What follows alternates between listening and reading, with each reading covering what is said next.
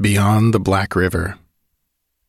Beyond the Black River was a shortish novella, at 22,000 words, in which Howard used Conan and the Hyborian Age to explore some of his ideas about civilization and barbarism as they relate to the American frontier, without actually writing about the American frontier.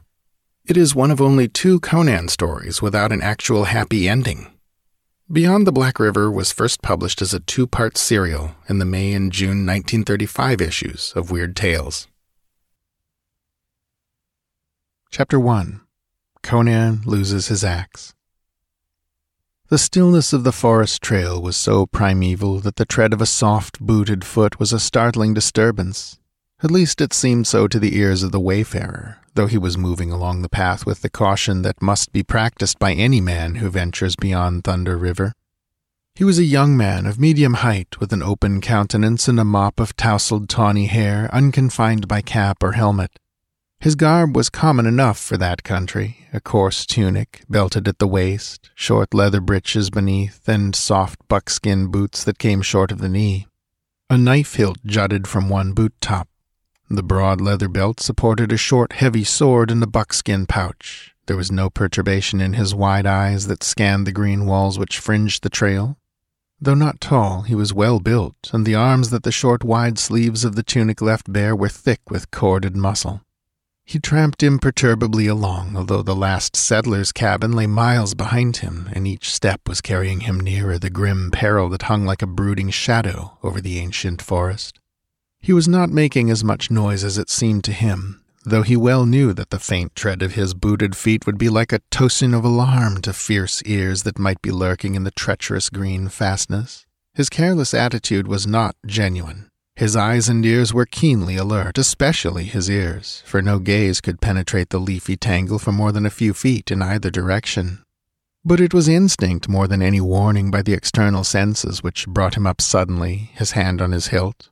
He stood stock still in the middle of the trail, unconsciously holding his breath, wondering what he had heard and wondering if indeed he had heard anything.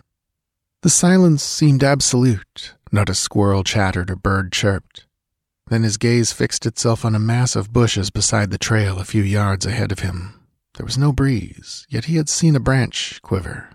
The short hairs of his scalp prickled, and he stood for an instant undecided, certain that a move in either direction would bring death streaking at him from the bushes. A heavy, chopping crunch sounded behind the leaves. The bushes were shaken violently, and simultaneously with the sound an arrow arched erratically from among them and vanished among the trees along the trail. The wayfarer glimpsed its flight as he sprang frantically to cover. Crouching behind a thick stem, his sword quivering in his fingers, he saw the bushes part, and a tall figure stepped leisurely into the trail. The traveler started in surprise. The stranger was clad like himself in regards to boots and breeks, although the latter were of silk instead of leather. But he wore a sleeveless hauberk of dark mesh mail in place of a tunic, and a helmet perched on his black mane. That helmet held the other's gaze. It was without a crest, but adorned by short bull's horns. No civilized hand ever forged that headpiece, nor was the face below it that of a civilized man. Dark, scarred, with smoldering blue eyes, it was a face as untamed as the primordial forest which formed its background. The man held a broadsword in his right hand, and the edge was smeared with crimson. "Come out," he called in an accent unfamiliar to the wayfarer. "All safe now. There was only one of the dogs. Come on out." The other emerged dubiously and stared at the stranger. He felt curiously helpless and futile as he gazed on the proportions of the forest man, the massive iron-clad breast, the arm that bore the reddened sword, burned dark by the sun and ridged and corded with muscles. He moved with the dangerous ease of a panther. He was too fiercely supple to be a product of civilization, even of that fringe of civilization which composed the outer frontiers. Turning, he stepped back to the bushes and pulled them apart. Still not certain what had just happened, the wayfarer from the east advanced and stared down into the bushes. A man lay there, a short, dark, thickly muscled man, naked except for a loincloth, a necklace of human teeth, and a brass amulet. A short sword was thrust into the girdle of the loincloth, and one hand still gripped a heavy black bow. The man had long black hair. That was just about all the wayfarer could tell about his head, for his features were a mask of blood and brains. His skull had been split to the teeth. "A Pict, by the gods!" exclaimed the wayfarer. The burning blue eyes turned upon him. "Are you surprised?" "Why, they told me at Velitrium and again at the settlers' cabins along the road that these devils sometimes sneaked across the border, but I didn't expect to meet one this far in the interior." "You're only 4 miles east of Black River," the stranger informed him. "They've been shot within a mile of Velitrium. No settler between Thunder River and Fort Tusculum is really safe. I picked up this dog's trail 3 miles south of the fort this morning, and I've been following him ever since. I came up behind him just as he was drawing an arrow on you. Another instant and there'd have been a stranger in hell, but I spoiled his aim for him." The wayfarer was staring wide-eyed at the larger man, dumbfounded by the realization that the man had actually tracked down one of the forest devils and slain him unsuspected.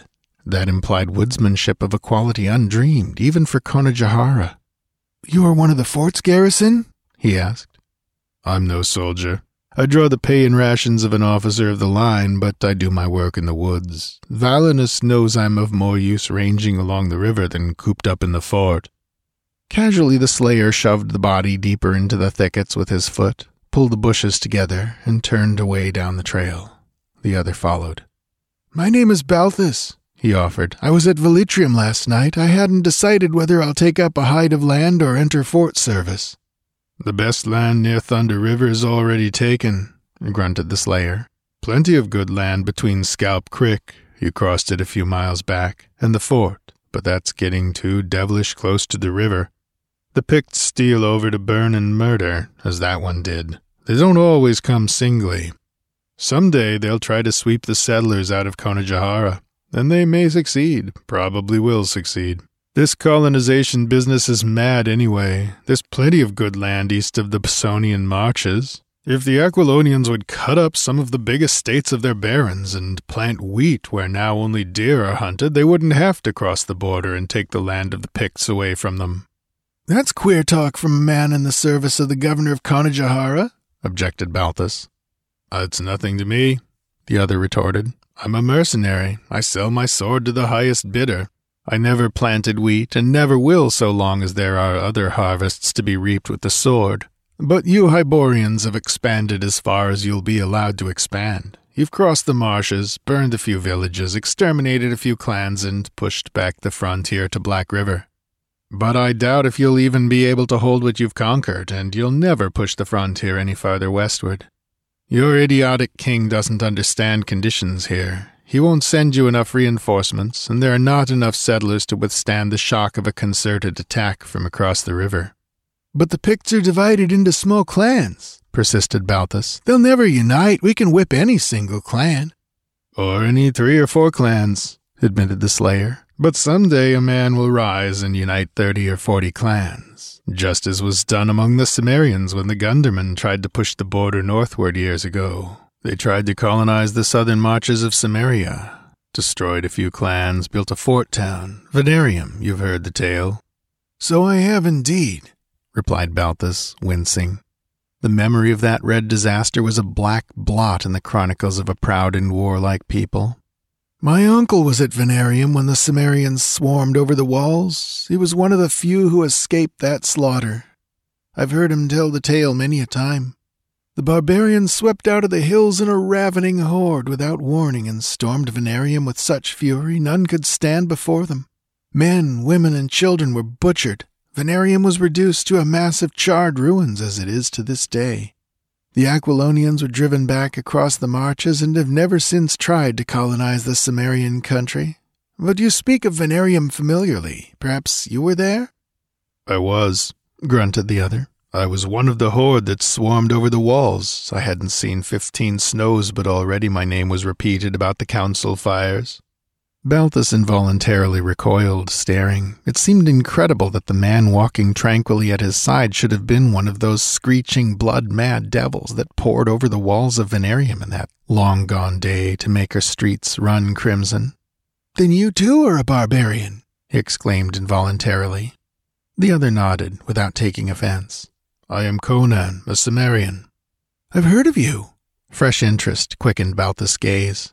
No wonder the Pict had fallen victim to his own sort of subtlety. The Cimmerians were barbarians as ferocious as the Picts and much more intelligent. Evidently Conan had spent much time among civilized men, though that contact had obviously not softened him, nor weakened any of his primitive instincts. Balthus' appreciation turned to admiration as he remarked the easy, cat-like stride, the effortless silence with which the Cimmerian moved along the trail. The oiled links of his armor did not clink, and Balthus knew Conan could glide through the deepest thicket or most tangled copse as noiselessly as any naked Pict that ever lived.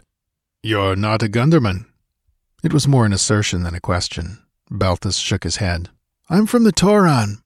"I've seen good woodsmen from the Tauran, but the Bosonians have sheltered you Aquilonians from the outer wilderness for too many centuries. You need hardening." That was true. The Bosonian marches, with their fortified villages filled with determined bowmen, had long served Aquilonia as a buffer against the outlying barbarians. Now, among the settlers beyond Thunder River, here was growing up a breed of forest men capable of meeting the barbarians at their own game, but their numbers were still scanty. Most of the frontiersmen were like Balthus, more of the settler than the woodsman type. The sun had not set, but it was no longer in sight, hidden as it was behind the dense forest wall. The shadows were lengthening, deepening back in the woods as the companions strode on down the trail. "It will be dark before we reach the fort," commented Conan casually. Then, "Listen." He stopped short, half-crouching, sword ready, transformed into a savage figure of suspicion and menace, poised to spring and rend. Balthus had heard it too, a wild scream that broke at its highest note. It was the cry of a man in dire fear or agony.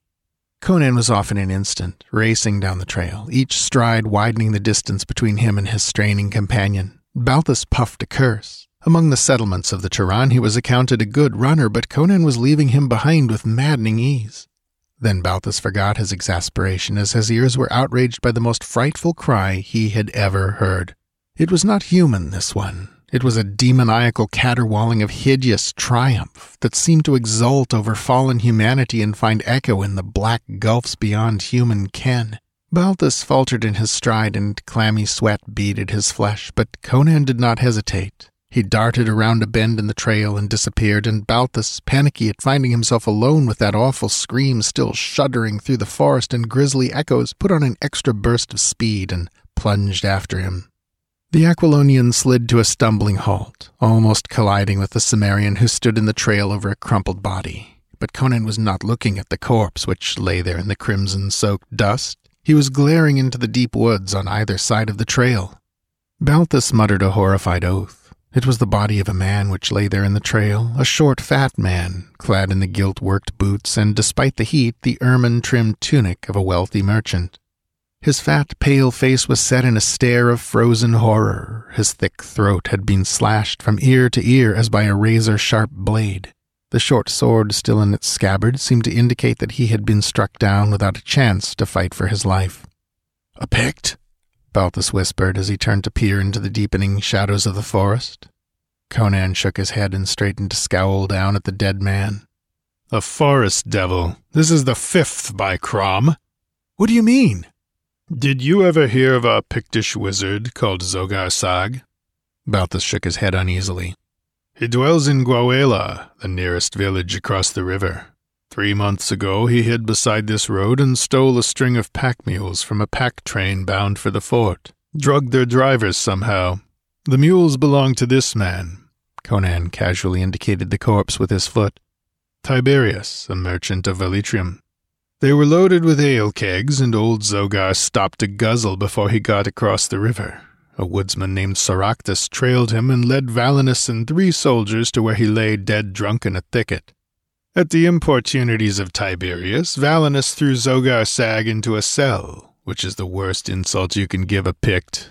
He managed to kill his guard and escape, and sent back word that he meant to kill Tiberius and the 5 men who captured him in a way that would make Aquilonians shudder for centuries to come. Well, Soractus and the soldiers are dead. Soractus was killed on the river, and the soldiers in the very shadow of the fort. And now Tiberius is dead. No Pict killed any of them. Each victim, except Tiberius, as you see, lacked his head, which no doubt is now ornamenting the altar of Zogar Sag's particular god." "How do you know they weren't killed by Picts?" demanded Balthus. Conan pointed to the corpse of the merchant. "You think that was done with a sword or a knife? Look closer and you'll see that only a talon could have made a gash like that. The flesh is ripped, not cut." "Perhaps a panther," began Balthus, without conviction. Conan shook his head impatiently. "A man from Tauran couldn't mistake the mark of a panther's claws? No, it's a forest devil, summoned by Zogar Sag to carry out his revenge. Tiberius was a fool to start for Velitrium alone and so close to dusk, but each of the victims seemed to be smitten with madness just before doom overtook him. Look here, the signs are plain enough. Tiberius came riding along the trail on his mule, maybe with a bundle of choice otter pelts behind the saddle to sell in Velitrium, and the thing sprang on him from behind that bush. See where the branches are crushed down. Tiberius gave one scream, and then his throat was torn open, and he was selling his otter skins in hell. The mule ran away into the woods. Listen, even now you can hear him thrashing about under the trees. The demon didn't have time to take Tiberius's head. It took fright as we came up." "As you came up," amended Balthus. "It must not be a very terrible creature if it flees from one-armed man. But how do you know it was not a Pict with some kind of a hook that rips instead of slicing? Did you see it?" "Tiberius was an armed man," grunted Conan. "If Zogar Sag can bring demons to aid him, he can tell them which men to kill and which to let alone. No, I didn't see it. I only saw the bushes shake as it left the trail. But if you want further proof, look here." The slayer had stepped into the pool of blood in which the dead man sprawled. Under the bushes at the edge of the path there was a footprint made in blood on the hard loam. "Did a man make that?" demanded Conan. Balthus felt his scalp prickle. Neither man nor any beast that he had ever seen could have left that strange, monstrous three-toed print that was curiously combined of the bird and the reptile, yet a true type of neither. He spread his fingers above the print, careful not to touch it, and grunted explosively. He could not span the mark. "What is it?" he whispered. "I never saw a beast that left a spoor like that." "Nor any other sane man," answered Conan grimly. "It's a swamp demon. They're thick as bats in the swamps beyond the Black River. You can hear them howling like damned souls when the wind blows strong from the south on hot nights." "What shall we do?" asked the Aquilonian, peering uneasily into the deep blue shadows. The frozen fear on the dead countenance haunted him. He wondered what hideous head the wretch had seen thrust grinning from among the leaves to chill his blood with terror. "No use to try to follow a demon," grunted Conan, drawing a short woodsman's axe from his girdle. "I tried tracking him after he killed Soractus. I lost his trail within a dozen steps. He might have grown himself wings and flown away, or sunk down through the earth to hell, I don't know. I'm not going after that mule, either. It'll either wander back to the fort or to some settler's cabin." As he spoke, Conan was busy at the edge of the trail with his axe. With a few strokes he cut a pair of saplings 9 or 10 feet long and denuded them of their branches. Then he cut a length from a serpent-like vine that crawled among the bushes nearby, and making one end fast to the poles a couple of feet from the end, whipped the vine over the other sapling and interlaced it back and forth. In a few moments he had a crude but strong litter. "The demon isn't going to get Tiberius' head if I can help it," he growled. "We'll carry the body into the fort. It isn't more than 3 miles. I never liked the fat fool, but we can't have Pictish devils making so cursed free with white men's heads." The Picts were a white race, though swarthy, but the border men never spoke of them as such. Balthus took the rear end of the litter, onto which Conan unceremoniously dumped the unfortunate merchant, and they moved on down the trail as swiftly as possible. Conan made no more noise laden with their grim burden than he had made when unencumbered.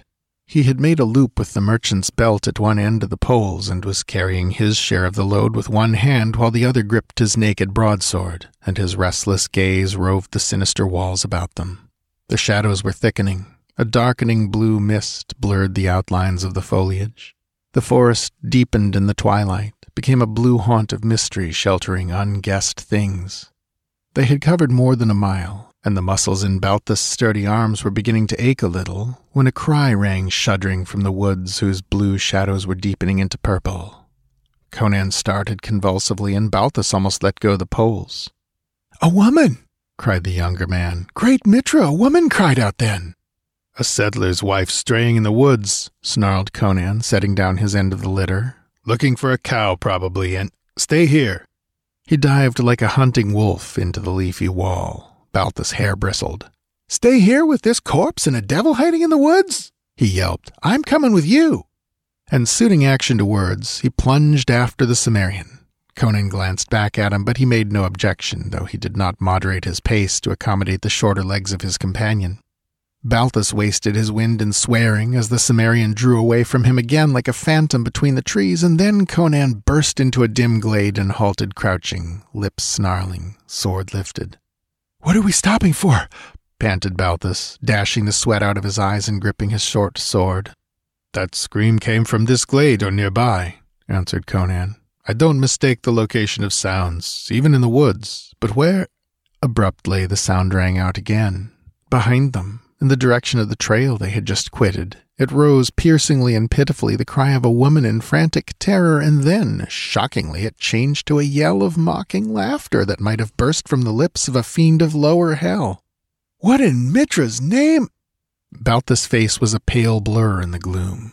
With a scorching oath, Conan wheeled and dashed back the way he had come, and the Aquilonian stumbled bewildered after him. He blundered into the Cimmerian as the latter stopped dead and rebounded from his brawny shoulders as though from an iron statue. Gasping from the impact, he heard Conan's breath hiss through his teeth. The Cimmerian seemed frozen in his tracks. Looking over his shoulder, Balthus felt his hair stand up stiffly. Something was moving through the deep bushes that fringed the trail, something that neither walked nor flew but seemed to glide like a serpent. But it was not a serpent. Its outlines were indistinct, but it was taller than a man and not very bulky. It gave off a glimmer of weird light, like a faint blue flame. Indeed, the eerie fire was the only tangible thing about it. It might have been an embodied flame, moving with reason and purpose through the blackening woods.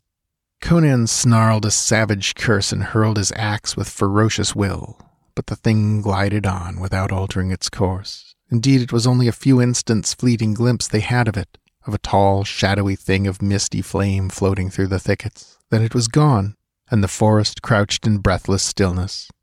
With a snarl, Conan plunged through the intervening foliage and into the trail. His profanity, as Balthus floundered after him, was lurid and impassioned. The Cimmerian was standing over the litter on which lay the body of Tiberius, and that body no longer possessed a head.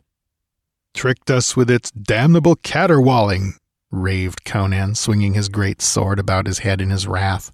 "I might have known, I might have guessed a trick. Now there'll be 5 heads to decorate Zogar's altar." "But what thing is it that can cry like a woman and laugh like a devil and shines like witch fire as it glides through the trees?" gasped Balthus, mopping the sweat from his pale face. "A swamp devil," responded Conan morosely. "Grab those poles. We'll take in the body anyway. At least our load's a bit lighter." With which grim philosophy he gripped the leathery loop and stalked down the trail. Chapter 2. The Wizard of Gwawela. Fort Tusculum stood on the eastern bank of Black River, the tides of which washed the foot of the stockade. The latter was of logs, as were all the buildings within, including the donjon, to dignify it by that appellation, in which were the governor's quarters, overlooking the stockade and the sullen river. Beyond that river lay a huge forest, which approached jungle-like density along the spongy shores. Men paced the runways along the log parapet day and night, watching that dense green wall. Seldom a menacing figure appeared, but the sentries knew that they too were watched, fiercely, hungrily, and with the mercilessness of ancient hate. The forest beyond the river might seem desolate and vacant of life to the ignorant eye, but life teemed there, not alone of bird and beast and reptile, but also of men, the fiercest of all the hunting beasts. There at the fort, civilization ended. Fort Tusculum was the last outpost of a civilized world. It represented the westernmost thrust of the dominant Hyborian races. Beyond the river, the primitives still reigned in shadowy forests, brush-thatched huts where hung the grinning skulls of men, and mud-walled enclosures where fires flickered and drums rumbled and spears were whetted in the hands of dark, silent men with tangled black hair and the eyes of serpents. Those eyes often glared through bushes at the fort across the river. Once dark-skinned men had built their huts where that fort stood, yes, and their huts had risen where now stood the fields and log cabins of fair-haired settlers back beyond Velitrium, that raw, turbulent frontier town on the banks of Thunder River, to the shores of that other river that bounds the Bessonian marches. Traders had come, and priests of Mitra who walked with bare feet and empty hands and died horribly, most of them. But soldiers had followed, men with axes in their hands and women and children in ox-drawn wains. Back to Thunder River and still back beyond Black River the Aborigines had been pushed with slaughter and massacre. But the dark-skinned people did not forget that once Conajahara had been theirs. The guard inside the eastern gate bawled a challenge. Through the barred aperture a torchlight flickered, glinting on a steel headpiece and suspicious eyes beneath it. "Open the gate," snorted Conan. "You see its eye, don't you?" Military discipline put his teeth on edge. The gate swung inward, and Conan and his companion passed through. Balthus noted that the gate was flanked by a tower on each side, the summits of which rose above the stockade. He saw loopholes for arrows. The guardsmen grunted as they saw the burden borne between the men. Their pikes jangled against each other as they thrust shut the gate, chin on shoulder, and Conan asked testily, "Have you never seen a headless body before?" The faces of the soldiers were pallid in the torchlight. "That's Tiberius," blurted one. "I recognize that fur-trimmed tunic. Valerius here owes me 5 lunas. I told him Tiberius had heard the loon call when he rode through the gate on his mule with his glassy stare. I wagered he'd come back without his head." Conan grunted enigmatically, motioned Balthus to ease the litter to the ground, and then strode off toward the governor's quarters with the Aquilonian at his heels. The tousle-headed youth stared about him eagerly and curiously, noting the rows of barracks along the walls, the stables, the tiny merchant stalls, the towering blockhouse, and the other buildings with the open square in the middle where the soldiers drilled, and where now fires danced and men off duty lounged. These were now hurrying to join the morbid crowd gathered about the litter at the gate. The rangy figures of Aquilonian pikemen and forest runners mingled with the shorter, stockier forms of Bessonian archers. He was not greatly surprised that the governor received them himself. Autocratic society with its rigid caste laws lay east of the marches. Valinus was still a young man, well-knit, with a finely chiseled countenance already carved into sober cast by toil and responsibility. "You left the fort before daybreak, I was told," he said to Conan. "I had begun to fear that the Picts had caught you at last." "When they smoke my head, the whole river will know," grunted Conan. "They'll hear Pictish women wailing their dead as far as Velitrium. I was on a lone scout. I couldn't sleep. I kept hearing drums talking across the river." "They talk each night," reminded the governor, his fine eyes shadowed as he stared closely at Conan. He had learned the unwisdom of discounting wild men's instincts. "There was a difference last night," growled Conan. "There has been ever since Zogar Sag got back across the river." "We should either have given him presents and sent him home or else hanged him," sighed the governor. "You advised that, but—" "But it's hard for you Hyborians to learn the ways of the outlands," said Conan. "Well, it can't be helped now, and there'll be no peace on the border so long as Zogar lives and remembers the cell he sweated in. I was following a warrior who slipped over to put a few white notches on his bow. After I split his head, I fell in with this lad, whose name is Balthus, and who's come from Toran to help hold the frontier." Valinus approvingly eyed the young man's frank countenance and strongly knit frame. "I am glad to welcome you, young sir. I wish more of your people would come. We need men used to forest life.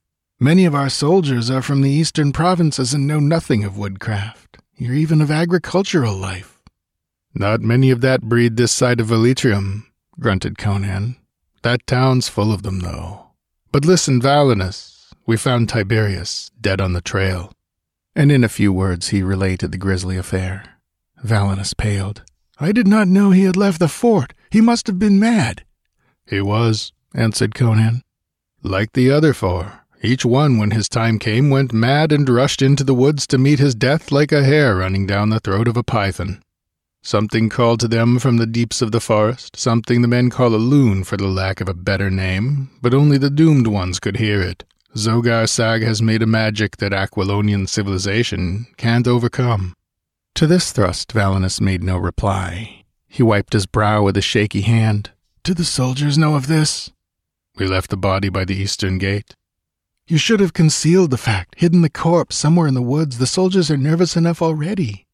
They'd have found it out some way. If I'd hidden the body, it would have been returned to the fort as the corpse of Soractus was, tied up outside the gate for the men to find in the morning." Valinus shuddered. Turning, he walked to a casement and stared silently out over the river, black and shiny under the glint of the stars. Beyond the river, the jungle rose like an ebony wall. The distant screech of a panther broke the stillness. The night pressed in, blurring the sounds of the soldiers outside the blockhouse, dimming the fires. A wind whispered through the black branches, rippling the dusky water. On its wings came a low, rhythmic pulsing, sinister as the pad of a leopard's foot. "After all," said Valinus, as if speaking his thoughts aloud, "what do we know? What does anyone know of the things that jungle may hide? We have dim rumors of great swamps and rivers, and a forest that stretches on and on over everlasting plains and hills, to end at last on the shores of the Western Ocean.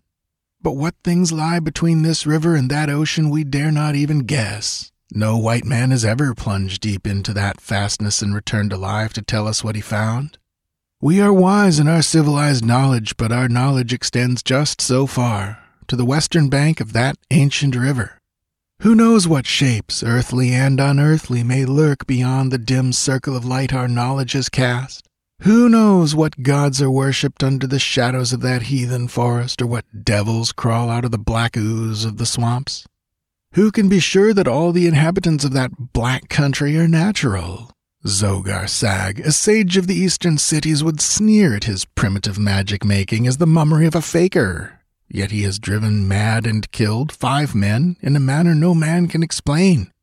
I wonder if he himself is wholly human." "If I can get within axe-throwing distance of him, I'll settle that question," growled Conan, helping himself to the governor's wine and pushing a glass toward Balthus, who took it hesitatingly and with an uncertain glance toward Valinus.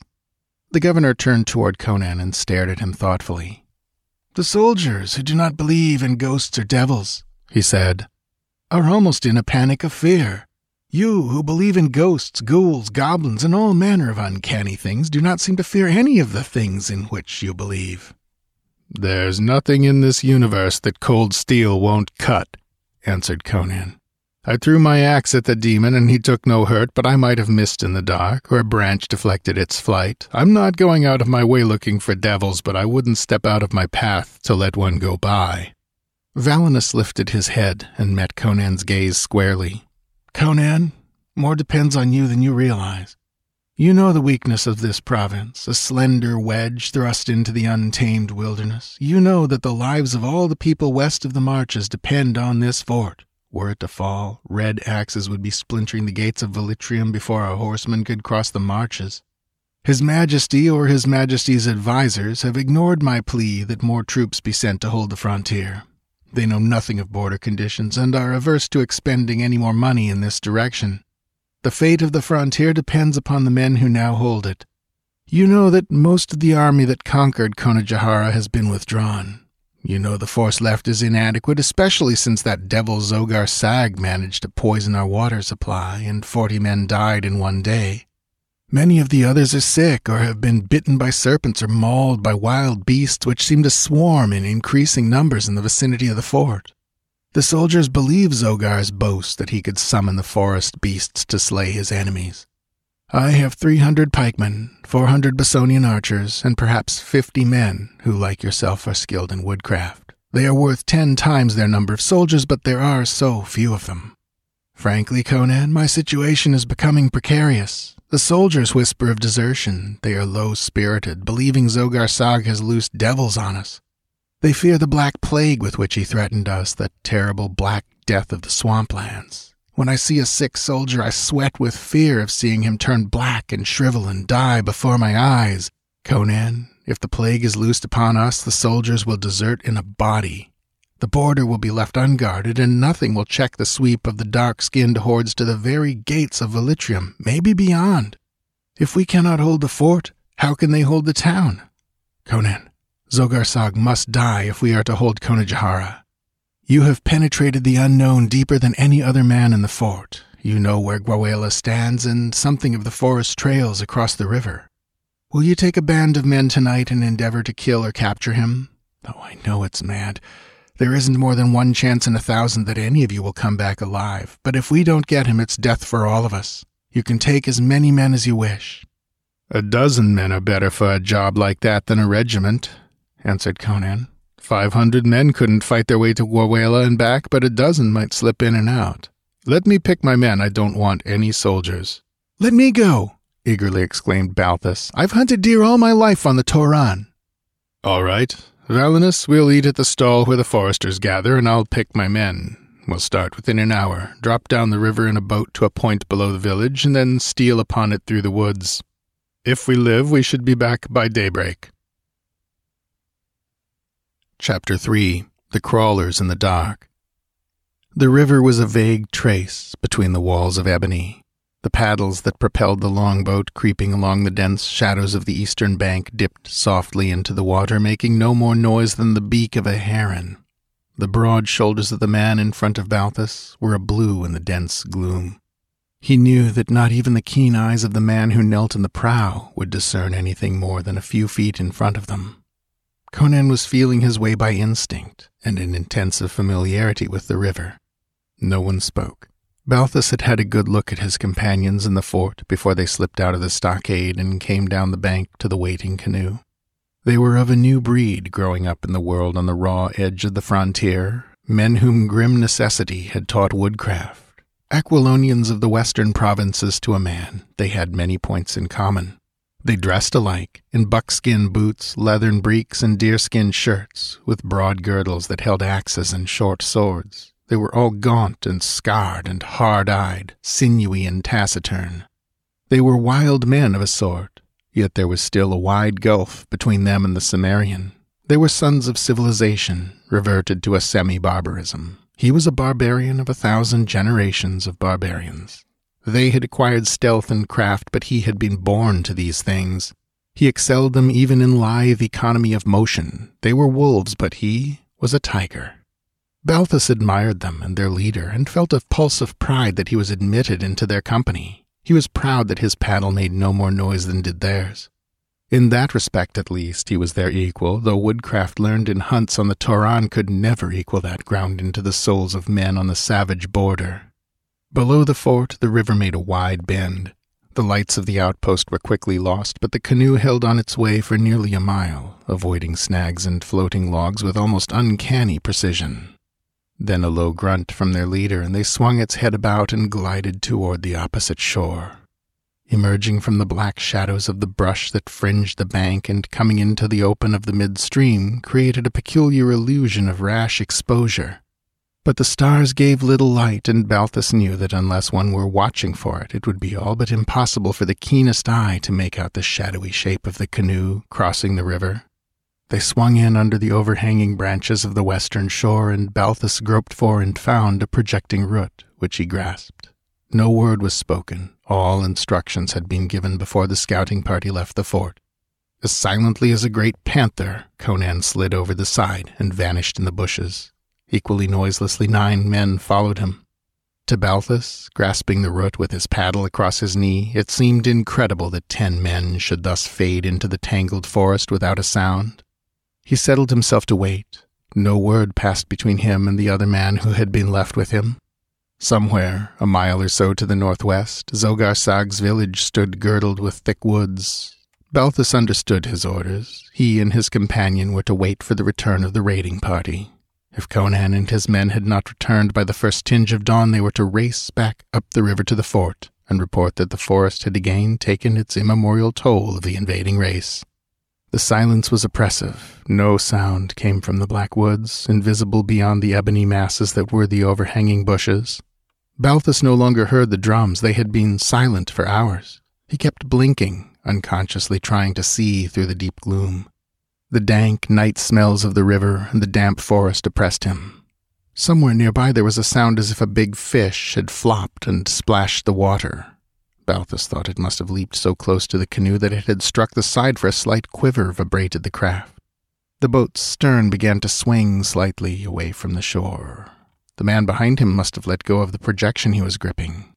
Balthus twisted his head to hiss out a warning, and could just make out the figure of his companion, a slightly blacker bulk in the darkness. The man did not reply. Wondering if he had fallen asleep, Balthus reached out and grasped his shoulder. To his amazement, the man crumpled under his touch and slumped down in the canoe. Twisting his body about, Balthus groped for him, his heart shooting into his throat. His fumbling fingers slid over the man's throat, and only the youth's convulsive clenching of his jaw choked back the cry that rose to his lips. His fingers encountered a gaping, oozing wound. His companion's throat had been cut from ear to ear. In that instant of horror and panic, Balthus started up, and then a muscular arm out of the darkness locked fiercely around his throat, strangling his yell. The canoe rocked wildly. Balthus' knife was in his hand, although he did not remember jerking it out of his boot, and he stabbed fiercely and blindly. He felt the blade sink deep, and a fiendish yell rang in his ear, a yell that was horribly answered. The darkness seemed to come to life about him. A bestial clamor rose on all sides, and other arms grappled him. Borne under a mass of hurtling bodies, the canoe rolled sideways, but before he went under with it, something cracked against Balthus' head, and the night was briefly illuminated by a blinding burst of fire before it gave way to a blackness where not even stars shone.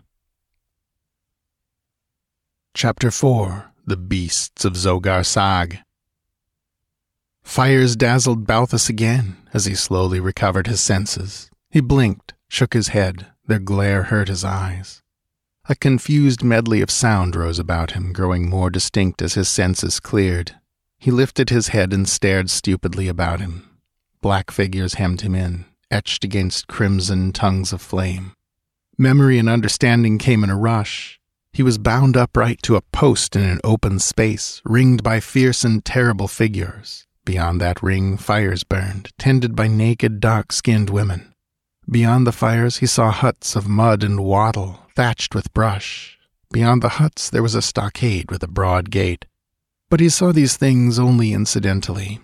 Even the cryptic dark women with their curious coiffures were noted by him only absently. His full attention was fixed in awful fascination on the men who stood glaring at him. Short men, broad-shouldered, deep-chested, lean-hipped, they were naked except for scanty loincloths. The firelight brought out the play of their swelling muscles in bold relief. Their dark faces were immobile, but their narrow eyes glittered with a fire that burns in the eyes of a stalking tiger. Their tangled manes were bound back with bands of copper. Swords and axes were in their hands. Crude bandages banded the limbs of some, and smears of blood were dried on their dark skins. There had been fighting, recent and deadly. His eyes wandered away from the steady glare of his captors, and he repressed a cry of horror. A few feet away there rose a low, hideous pyramid. It was built of gory human heads. Dead eyes stared glassily up at the black sky. Numbly he recognized the countenances which were turned toward him. They were the heads of the men who had followed Conan into the forest. He could not tell if the Cimmerian's head were among them. Only a few faces were visible to him. It looked to him as if there must be 10 or 11 heads at least. A deadly sickness assailed him. He fought a desire to retch. Beyond the heads lay the bodies of 6 Picts, and he was aware of a fierce exultation at the sight. The forest runners had taken toll, at least. Twisting his head away from the ghastly spectacle, he became aware that another post stood near him, a stake painted black, as was the one to which he was bound. A man sagged in his bonds there, naked except for leathern breeks, whom Balthus recognized as one of Conan's woodsmen. Blood trickled from his mouth, oozed sluggishly from a gash in his side. Lifting his head as he licked his livid lips, he muttered, making himself heard with difficulty above the fiendish clamor of the Picts. "So they got you too." "Sneaked up in the water and cut the other fellow's throat," groaned Balthus. "We never heard them until they were on us. Metra, how can anything move so silently?" "They're devils," mumbled the frontiersman. "They must have been watching us from the time we left midstream. We walked into a trap. Arrows from all sides were ripping into us before we knew it.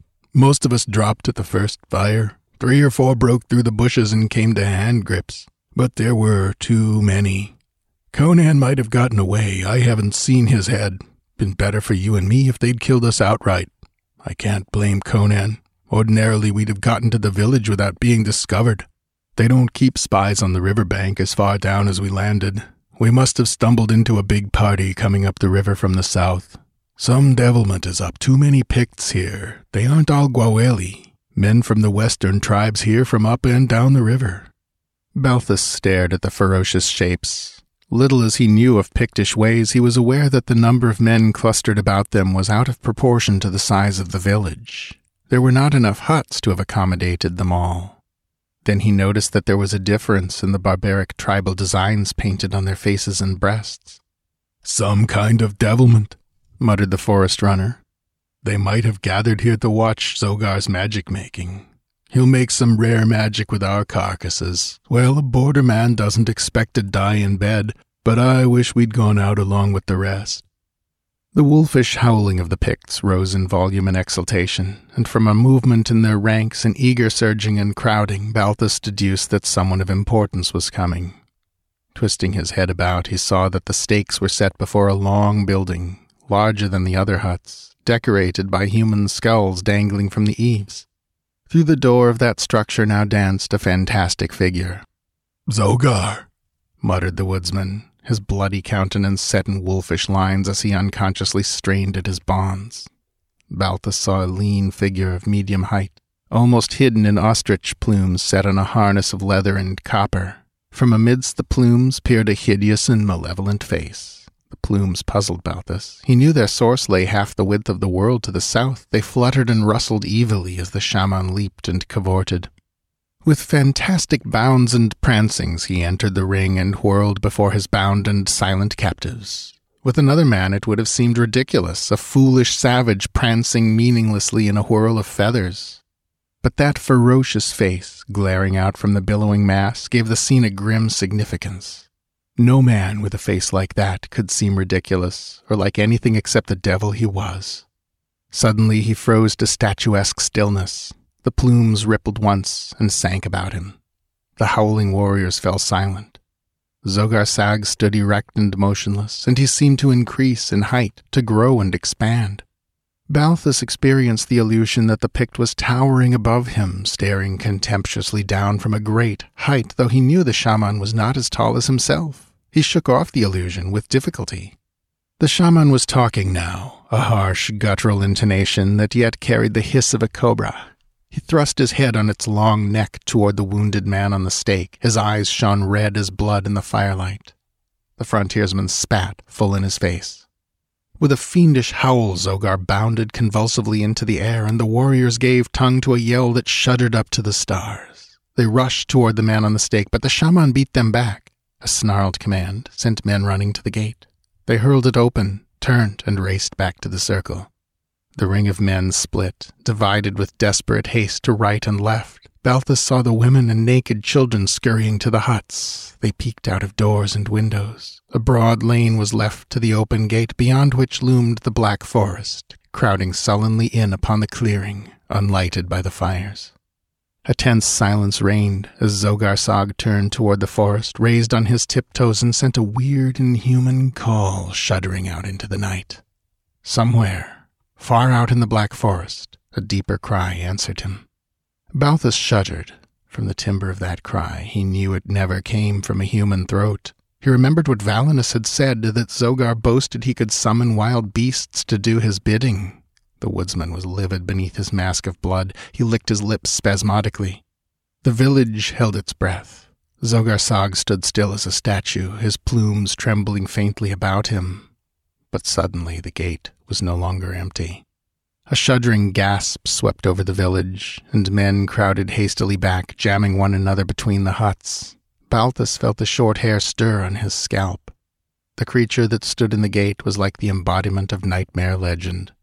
Its color was of a curious, pale quality which made it seem ghostly and unreal in the dim light. But there was nothing unreal about the low-hung savage head and the great curved fangs that glistened in the firelight.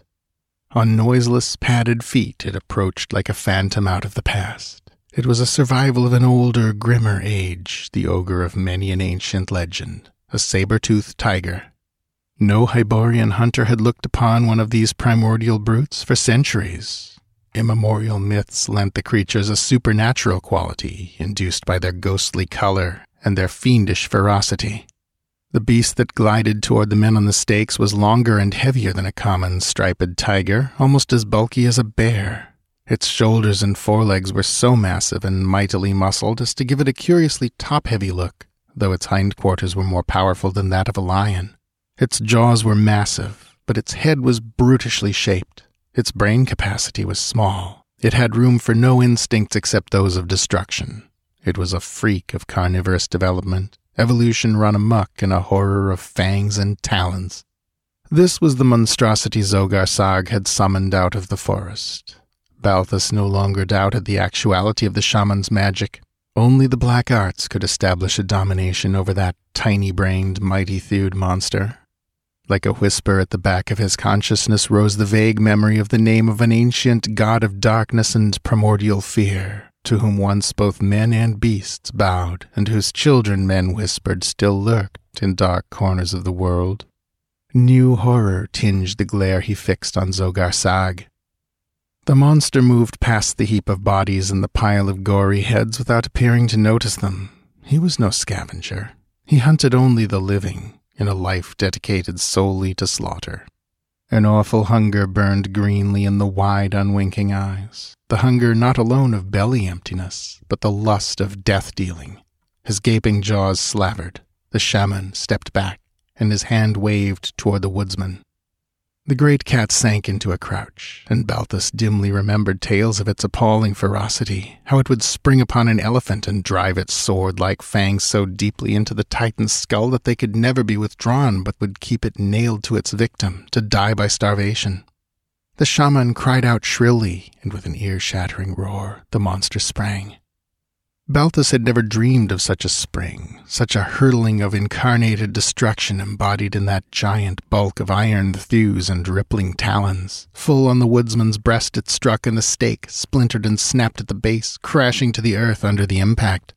Then the saber-tooth was gliding toward the gate, half dragging, half carrying a hideous crimson bulk that only faintly resembled a man. Balthus glared almost paralyzed, his brain refusing to credit what his eyes had seen. In that leap the great beast had not only broken off the stake, it had ripped the mangled body of its victim from the post to which it was bound. The huge talons in that instant of contact had disemboweled and partly dismembered the man, and the giant fangs had torn away the whole top of his head, shearing through the skull as easily as through flesh. Stout rawhide thongs had given way like paper. Where the thongs had held, flesh and bones had not. Balthus retched suddenly. He had hunted bears and panthers, but he had never dreamed the beast lived, which could make such a red ruin of a human frame in the flicker of an instant. The saber-tooth vanished through the gate, and a few moments later a deep roar sounded through the forest, receding in the distance. But the Picts still shrank back against the huts, and the shaman still stood facing the gate that was like a black opening to let in the night. Cold sweat burst suddenly out on Balthus's skin. What new horror would come through that gate to make carrion meat of his body? Sick panic assailed him, and he strained futilely at his thongs. The night pressed in very black and horrible outside the firelight. The fires themselves glowed lurid as the fires of hell. He felt the eyes of the Picts upon him, hundreds of hungry, cruel eyes that reflected the lust of souls utterly without humanity as he knew it. They no longer seemed men. They were devils of this black jungle, as inhuman as the creatures to which the fiend in the nodding plumes screamed through the darkness. Zogar sent another call, shuddering through the night. It was utterly unlike the first cry. There was a hideous sibilance in it. Balthus turned cold at the implication. If a serpent could hiss that loud, it would make just such a sound. This time there was no answer, only a period of breathless silence in which the pound of Balthus' heart strangled him. And then there sounded a swishing outside the gate, a dry rustling that sent chills down Balthus's spine. Again the firelit gate held a hideous occupant. Again Balthus recognized the monster from ancient legends. He saw and knew the ancient and evil serpent which swayed there, its wedge-shaped head huge as that of a horse, as high as a tall man's head, and its palely gleaming barrel rippling out behind it. A forked tongue darted in and out, and the firelight glittered on bared fangs. Balthus became incapable of emotion. The horror of his fate paralyzed him. That was the reptile that the ancients called the ghost snake, the pale, abominable terror that of old glided into huts by night to devour whole families. Like the python, it crushed its victims, but unlike other constrictors, its fangs bore venom that carried madness and death. It too had long been considered extinct. But Valinus had spoken truly. No white man knew what shapes haunted the great forests beyond the Black River. It came on silently, rippling over the ground, its hideous head on the same level, its neck curving back slightly for the stroke. Balthus gazed with a glazed, hypnotized stare into the loathsome gullet, down which he would soon be engulfed, and he was aware of no sensation except a vague nausea. And then something that glinted in the firelight streaked from the shadows of the huts, and the great reptile whipped round and went into instant convulsions. As in a dream, Balthus saw a short throwing spear transfixing the mighty neck just below the gaping jaws. The shaft protruded from one side, the steel head from the other. Knotting and looping hideously, the maddened reptile rolled into the circle of men who strove back from him. The spear had not severed its spine, but merely transfixed its great neck muscles. Its furiously lashing tail mowed down a dozen men, and its jaws snapped convulsively, splashing others with venom that burned like liquid fire. Howling, cursing, screaming, frantic, they scattered before it, knocking each other down in their flight, trampling the fallen, bursting through the huts. The giant snake rolled into a fire, scattering sparks and brands, and the pain lashed it to more frenzied efforts. A hut wall buckled under the ram-like impact of its flailing tail, disgorging howling people. Men stampeded through the fires, knocking the logs right and left. The flames sprang up and then sank. A reddish, dim glow was all that lighted that nightmare scene where the giant reptile whipped and rolled and men clawed and shrieked in frantic flight. Balthus felt something jerk at his wrists, and then miraculously he was free, and a strong hand dragged him behind the post. Dazedly he saw Conan, felt the forest man's iron grip on his arm. There was blood on the Cimmerian's mail, dried blood on the sword in his right hand. He loomed dim and gigantic in the shadowy light. "Come on, before they get over their panic." Balthus felt the haft of an axe shoved into his hand. Zogar Sag had disappeared. Conan dragged Balthus after him until the youth's numb brain awoke and his legs began to move of their own accord. Then Conan released him and ran into the building where the skulls hung. Balthus followed him. He got a glimpse of a grim stone altar, faintly lighted by the glow outside. 5 human heads grinned on that altar, and there was a grisly familiarity about the features of the freshest. It was the head of the merchant Tiberius. Behind the altar was an idol, dim, indistinct, bestial, yet vaguely manlike in outline. Then fresh horror choked Balthus as a shape heaved up suddenly with a rattle of chains, lifting long misshapen arms in the gloom. Conan's sword flailed down, crunching through flesh and bone, and then the Cimmerian was dragging Balthus around the altar, past a huddled, shaggy bulk on the floor, to a door at the back of the long hut. Through this they burst, out into the enclosure again. But a few yards beyond them loomed the stockade. It was dark beyond the altar hut. The mad stampede of the Picts had not carried them in that direction. At the wall, Conan halted, gripped Balthus, and heaved him at arm's length into the air as he might have lifted a child. Balthus grasped the points of the upright logs set in the sun-dried mud and scrambled up on them, ignoring the havoc done his skin. He lowered a hand to the Cimmerian, when around the corner of the altar hut sprang a fleeing Pict. He halted short, glimpsing the man on the wall in the faint glow of the fires.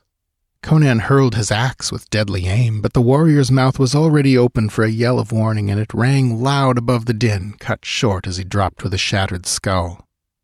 Blinding terror had not submerged all ingrained instinct. As that wild yell rose above the clamor, there was an instant's lull, and then 100 throats bayed ferocious answer, and warriors came leaping to repel the attack presaged by the warning. Conan leaped high, caught not Balthus's hand but his arm near the shoulder, and swung himself up. Balthus set his teeth against the strain, and then the Cimmerian was on the wall beside him, and the fugitives dropped down on the other side. Chapter 5. The Children of Jabal Sag. "Which way is the river?" Balthus was confused.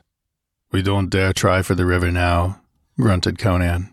"The woods between the village and the river are swarming with warriors. Come on, we'll head in the last direction they'll expect us to go, west." Looking back as they entered the thick growth, Balthus beheld the wall dotted with black heads as the savages peered over. The Picts were bewildered. They had not gained the wall in time to see the fugitives take cover. They had rushed to the wall expecting to repel an attack in force. They had seen the body of the dead warrior, but no enemy was in sight. Balthus realized they did not yet know their prisoner had escaped. From the other sounds, he believed that the warriors, directed by the shrill voice of Zogar Sag, were destroying the wounded serpent with arrows.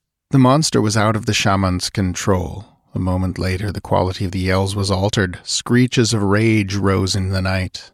Conan laughed grimly. He was leading Balthus along a narrow trail that ran west under the black branches, stepping as swiftly and surely as if he trod a well-lighted thoroughfare. Balthus stumbled after him, guiding himself by feeling the dense wall on either hand. "They'll be after us now. Zogar's discovered you're gone, and he knows my head wasn't in the pile before the altar hut, the dog. If I'd had another spear, I'd have thrown it through him before I struck the snake. Keep to the trail. They can't track us by torchlight, and there are a score of paths leading from the village. They'll follow those leading to the river first, throw a cordon of warriors for miles along the bank, expecting us to try to break through. We won't take to the woods until we have to. We can make better time on this trail. Now buckle down to it and run as you never ran before." "They got over their panic. Cursed quick," panted Balthus, complying with a fresh burst of speed. "They're not afraid of anything very long," grunted Conan. For a space, nothing was said between them. The fugitives devoted all their attention to covering distance. They were plunging deeper and deeper into the wilderness and getting farther away from civilization at every step, but Balthus did not question Conan's wisdom. The Cimmerian presently took time to grunt. "When we're far enough away from the village, we'll swing back to the river in a big circle. No other village within miles of Gwawela. All the Picts are gathered in that vicinity. We'll circle wide around them. They can't track us until daylight. They'll pick up our path then, but before dawn we'll leave the trail and take to the woods." They plunged on. The yells died out behind them. Balthus' breath was whistling through his teeth. He felt a pain in his side, and running became torture. He blundered against bushes on each side of the trail. Conan pulled up suddenly, turned, and stared back down the dim path. Somewhere the moon was rising, a dim white glow amidst a tangle of branches. "Shall we take to the woods?" panted Balthus. "Give me your axe," murmured Conan softly. "Something is close behind us." "Then we'd better leave the trail," exclaimed Balthus. Conan shook his head and drew his companion into a dense thicket. The moon rose higher, making a dim light in the path. "We can't fight the whole tribe," whispered Balthus. "No human being could have found our trail so quickly, or followed us so swiftly," muttered Conan. "Keep silent." There followed a tense silence in which Balthus felt that his heart could be heard pounding for miles away. Then abruptly, without a sound to announce its coming, a savage head appeared in the dim path. Balthus' heart leaped into his throat. At first glance he feared to look upon the awful head of the saber-tooth, but this head was smaller, more narrow. It was a leopard which stood there snarling silently and glaring down the trail. What wind there was blowing toward the hiding men, concealing their scent. The beast lowered its head and snuffled the trail, then moved forward uncertainly. A chill played down Balthus' spine. This brute was undoubtedly trailing them. And it was suspicious. It lifted its head, its eyes glowing like balls of fire, and growled low in its throat, and at that instant Conan hurled the axe. All the weight of arm and shoulder was behind the throw, and the axe was a streak of silver in the dim moon. Almost before he realized what had happened, Balthus saw the leopard rolling on the ground in its death throes, the handle of the axe standing up from its head. The head of the weapon had split its narrow skull.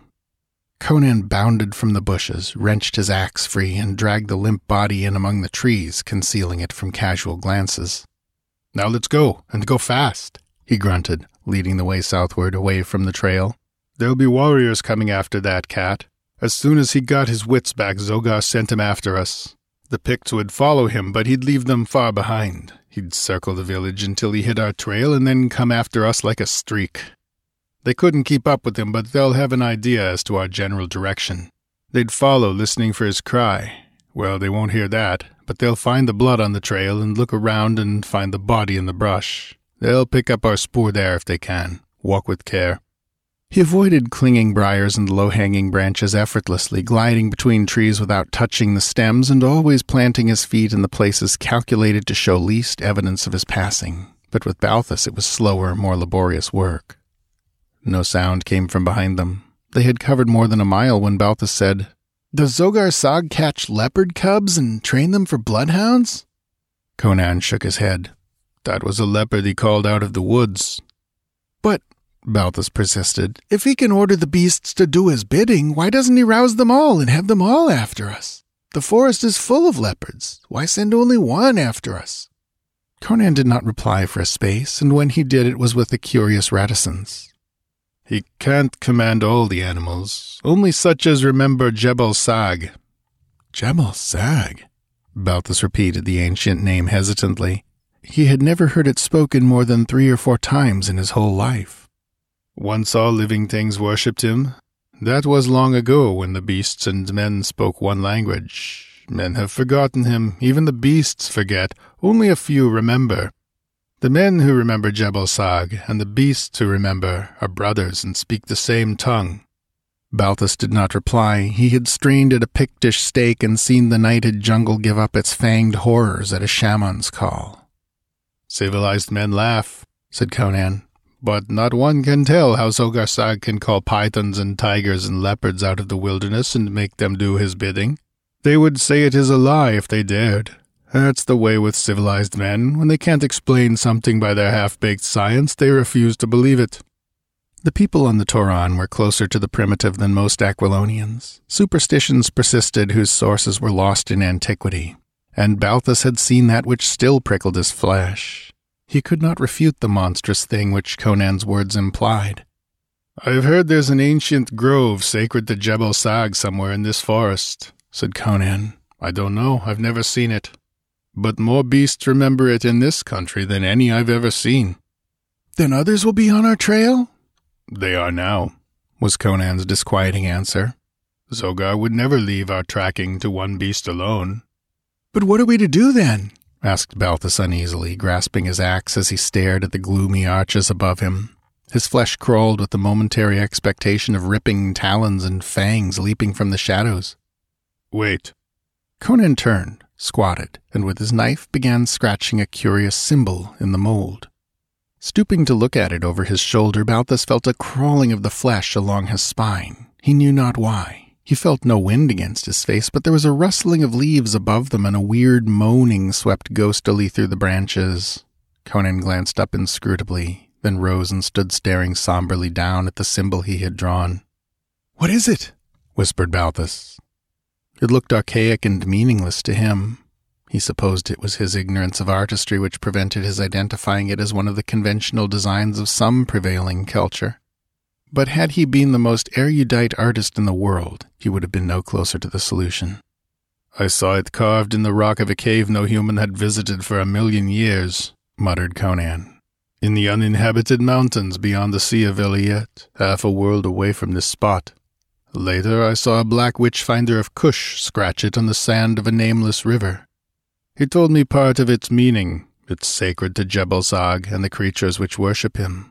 Watch." They drew back among the dense foliage some yards away and waited in tense silence. To the east, drums muttered, and somewhere to the north and west, other drums answered. Balthus shivered, though he knew long miles of black forest separated him from the grim beaters of those drums, whose dull pulsing was a sinister overture that set the dark stage for bloody drama. Balthus found himself holding his breath. Then, with a slight shaking of the leaves, the bushes parted, and a magnificent panther came into view. The moonlight, dappling through the leaves, shone on its glossy coat, rippling with the play of the great muscles beneath it. With its head low, it glided toward them. It was smelling out their trail.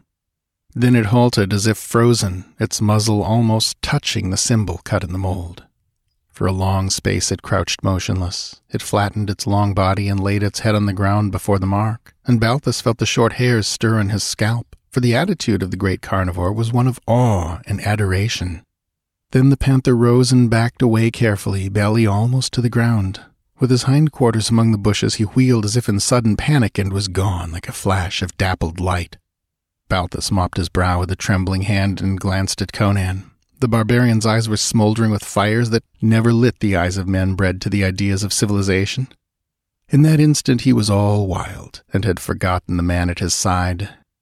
In his burning gaze, Balthus glimpsed and vaguely recognized pristine images and half-embodied memories, shadows from life's dawn, forgotten and repudiated by sophisticated races, ancient, primeval phantasms, untamed and nameless. Then the deeper fires were masked, and Conan was silently leading the way deeper into the forest.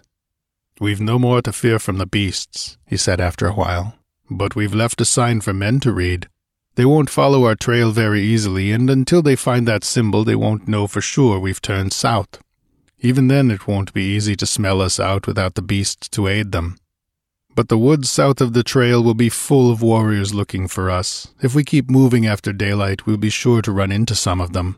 As soon as we find a good place, we'll hide and wait until another night to swing back and make the river. We've got to warn Valinus, but it won't help him if we get ourselves killed." "Warn Valinus?" "Hell, the woods along the river are swarming with Picts. That's why they got us. Zogar's brewing war magic, no mere raid this time. He's done something no Pict has done in my memory, united as many as 16 or 17 clans. His magic did it. They'll follow a wizard farther than they will a war chief. You saw the mob in the village, and there were hundreds hiding along the riverbank that you didn't see. More coming from the farther villages. He'll have at least 3,000 fighting men. I lay in the bushes and heard their talk as they went past. They mean to attack the fort. When, I don't know, but Zogar doesn't dare delay long. He's gathered them and whipped them into a frenzy. If he doesn't lead them into battle quickly, they'll fall to quarreling with one another. They're like blood-mad tigers. I don't know whether they can take the fort or not. Anyway, we've got to get back across the river and give the warning. The settlers on the Velitrium road must either get into the fort or back to Velitrium. While the Picts are besieging the fort, war parties will range that road far to the east, might even cross Thunder River and raid the thickly settled country behind Velitrium. As he talked, he was leading the way deeper and deeper into the ancient wilderness. Presently he grunted with satisfaction. They had reached a spot where the underbrush was more scattered, and an outcropping of stone was visible, wandering off southward. Balthus felt more secure as they followed it. Not even a Pict could trail them over naked rock.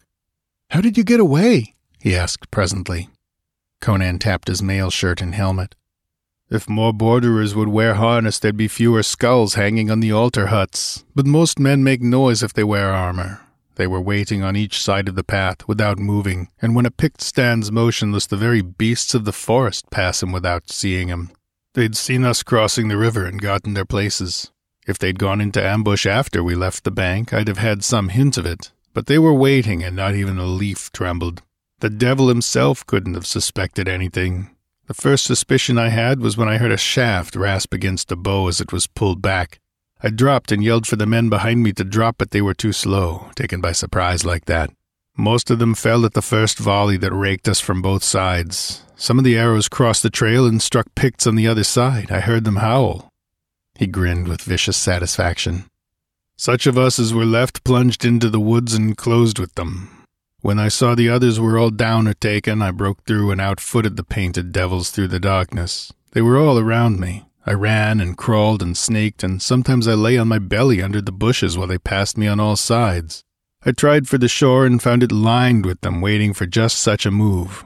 But I'd have cut my way through and taken a chance on swimming, only I heard the drums pounding in the village and knew they'd taken somebody alive. They were all so engrossed in Zogar's magic, I was able to climb the wall behind the altar hut. There was a warrior supposed to be watching that point, but he was squatting behind the hut and peering around the corner at the ceremony. I came up behind him and broke his neck with my hands before he knew what was happening. It was his spear I threw into the snake, and that's his axe you're carrying." "But what was that thing you killed in the altar hut?" asked Balthus, with a shiver at the memory of the dim-seen horror. "One of Zogar's gods, one of Jebal's children that didn't remember and had to be kept chained to the altar.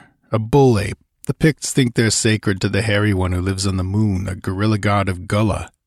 It's getting light. Here's a good place to hide until we see how close they are on our trail. Probably have to wait until night to break back to the river." A low hill pitched upward, girdled and covered with thick trees and bushes.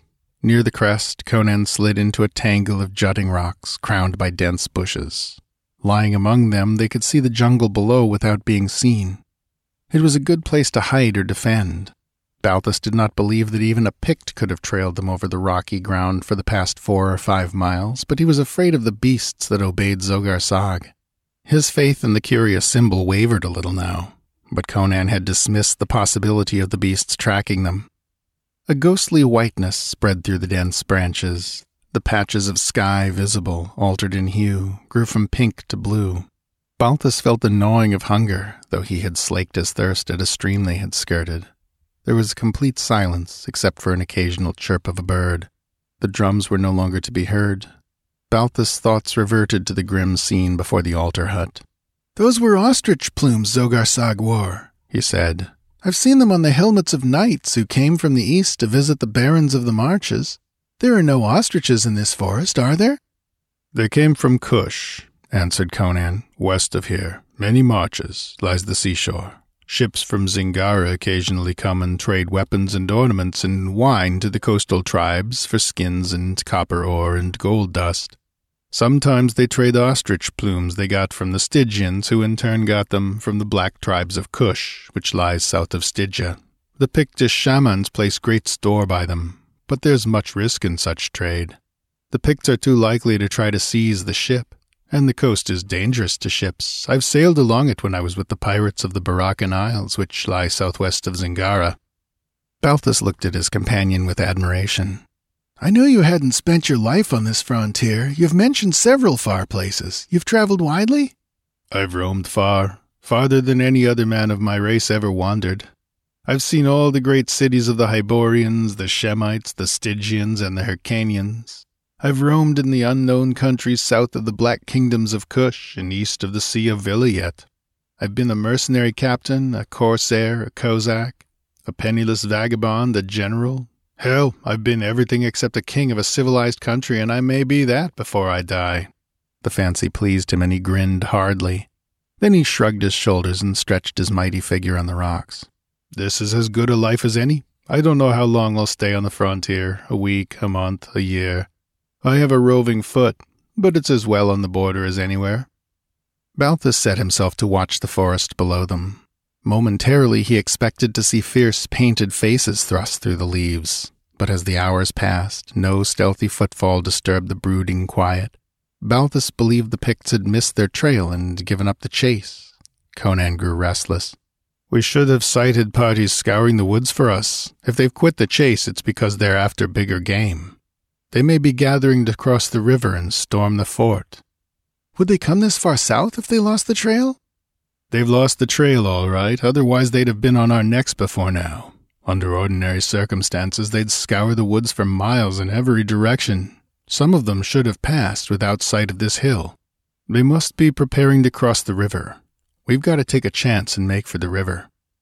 Creeping down the rocks, Balthus felt his flesh crawl between his shoulders as he momentarily expected a withering blast of arrows from the green masses above them. He feared that the Picts had discovered them and were lying about in ambush, but Conan was convinced that no enemies were near, and the Cimmerian was right. "We're miles to the south of the village," grunted Conan. "We'll hit straight through for the river. I don't know how far down the river they've spread. We'll hope to hit it below them." With haste that seemed reckless to Balthus, they hurried eastward. The woods seemed empty of life. Conan believed that all the Picts were gathered in the vicinity of Gwawela, if indeed they had not already crossed the river. He did not believe they would cross in the daytime, however. "Some woodsman would be sure to see them and give the alarm. They'll cross above and below the fort, out of sight of the sentries. Then others will get in the canoes and make straight across for the river wall. As soon as they attack, those hidden in the woods on the east shore will assail the fort from the other sides. They've tried that before and got the guts shot and hacked out of them. But this time they've got enough men to make a real onslaught of it." They pushed on without pausing, though Balthus gazed longingly at the squirrels flitting among the branches which he could have brought down with a cast of his axe. With a sigh he drew up his broad belt. The everlasting silence and gloom of the primitive forest was beginning to depress him. He found himself thinking of the open groves and sun-dappled meadows of the Toran, of the bluff cheer of his father's steep-thatched, diamond-paned house, of the fat cows browsing through deep, lush grass, and the hearty fellowship of the brawny, bare-armed plowmen and herdsmen. He felt lonely, in spite of his companion. Conan was as much a part of this wilderness as Balthus was alien to it. The Cimmerian might have spent years among the great cities of the world, he might have walked with the rulers of civilization, he might even achieve his wild whim someday and rule as king of a civilized country. Stranger things had happened. But he was no less a barbarian. He was concerned only with the naked fundamentals of life, the warm intimacies of small, kindly things, the sentiments and delicious trivialities that make up so much of civilized men's lives were meaningless to him. A wolf was no less a wolf because a whim of chance had caused him to run with the watchdogs. Bloodshed and violence and savagery were the natural elements of the life Conan knew. He could not, and never would, understand the little things that are so dear to civilized men and women. The shadows were lengthening when they reached the river and peered through the masking bushes. They could see up and down the river for about a mile each way. The sullen stream lay bare and empty. Conan scowled across at the other shore. "We've got to take another chance here. We've got to swim the river. We don't know whether they've crossed or not. The woods over there may be alive with them. We've got to risk it. We're about 6 miles south of Gwawela." He wheeled and ducked as a bowstring twanged. Something like a flash of light streaked through the bushes. Balthus knew it was an arrow.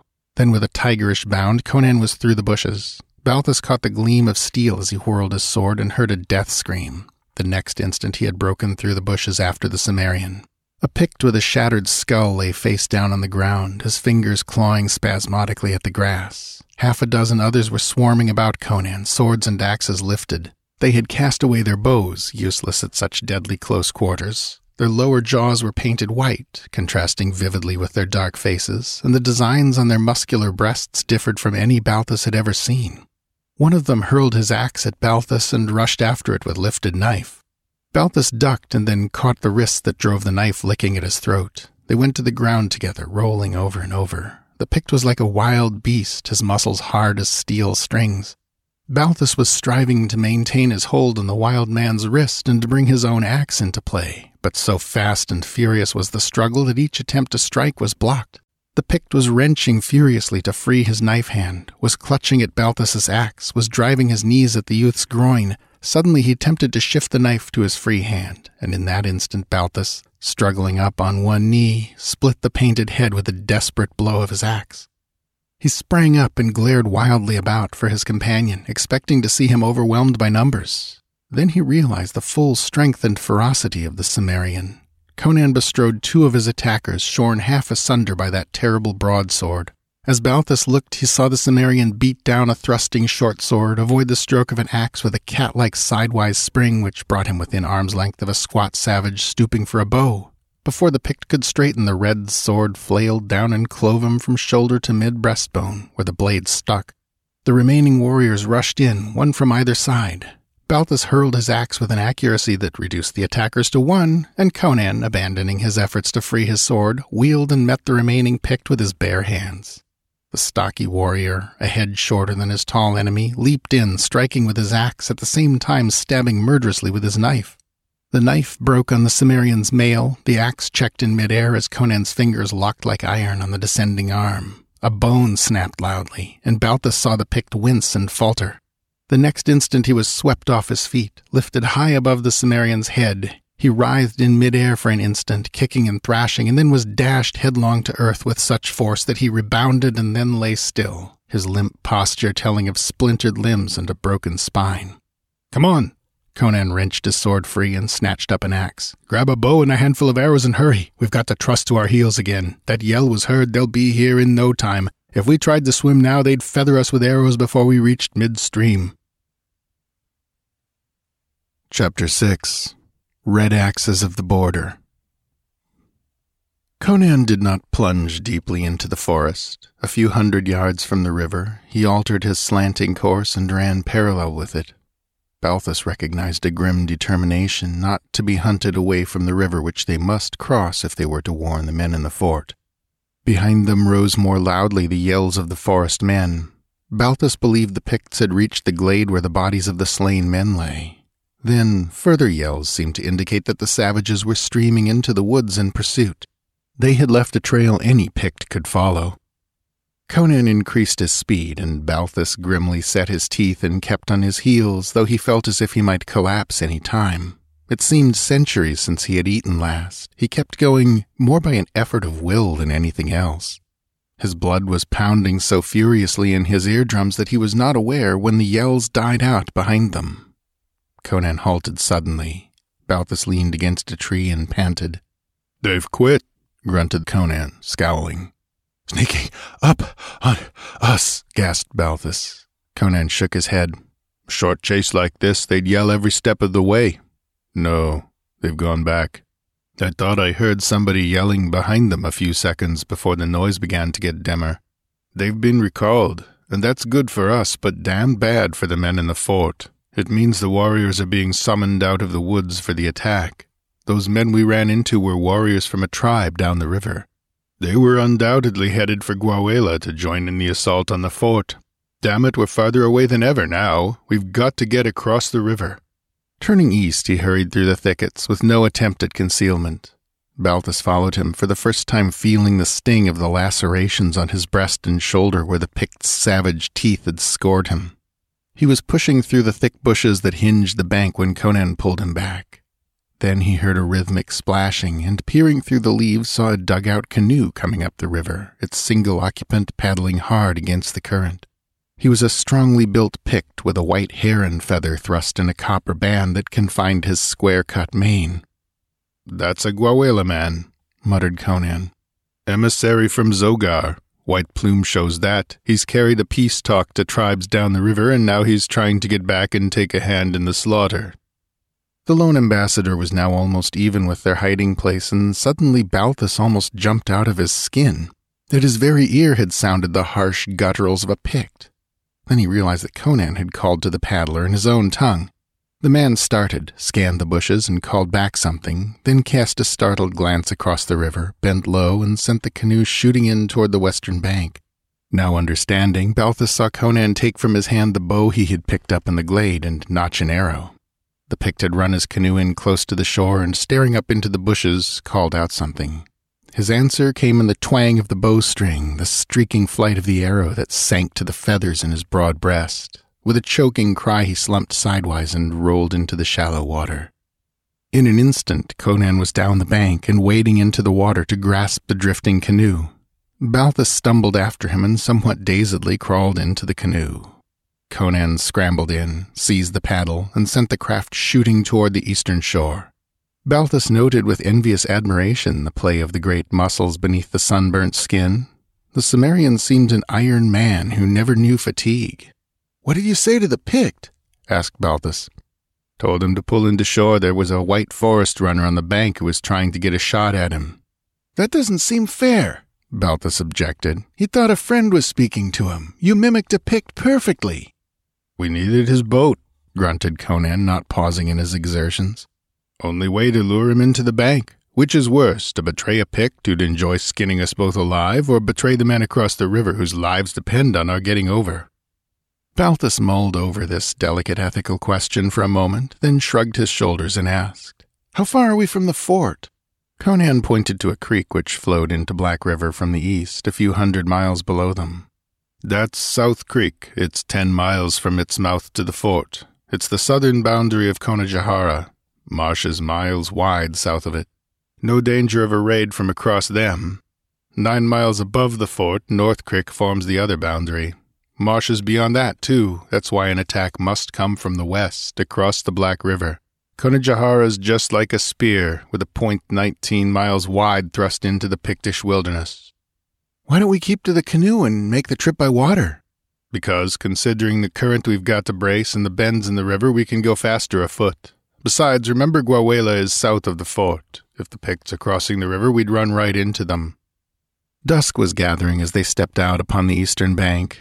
Without pause, Conan pushed on northward at a pace that made Balthus' sturdy legs ache. "Valinus wanted a fort built at the mouths of South and North Creeks," grunted the Cimmerian. "Then the river could be patrolled constantly, but the government wouldn't do it. Soft-bellied fools sitting on velvet cushions with naked girls offering them iced wine on their knees. I know the breed. They can't see farther than their palace wall. Diplomacy, hell, they'd fight Picts with theories of territorial expansion. Valinus and men like him have to obey the orders of a set of damned fools. They'll never grab any more Pictish land, any more than they'll ever rebuild Venarium. The time may come when we see the barbarians swarming over the walls of the eastern cities." A week before, Balthus would have laughed at any such preposterous suggestion. Now he made no reply. He had seen the unconquerable ferocity of the men who dwelt beyond the frontiers. He shivered, casting glances at the sullen river just visible through the bushes, at the arches of the trees which crowded close to its banks. He kept remembering that the Picts might have crossed the river and be lying in ambush between them and the fort. It was fast growing dark. A slight sound ahead of them jumped his heart into his throat, and Conan's sword gleamed in the air. He lowered it when a dog, a great, gaunt, scarred beast, slunk out of the bushes and stood staring at them. "That dog belonged to a settler who tried to build his cabin on the bank of the river a few miles south of the fort," grunted Conan.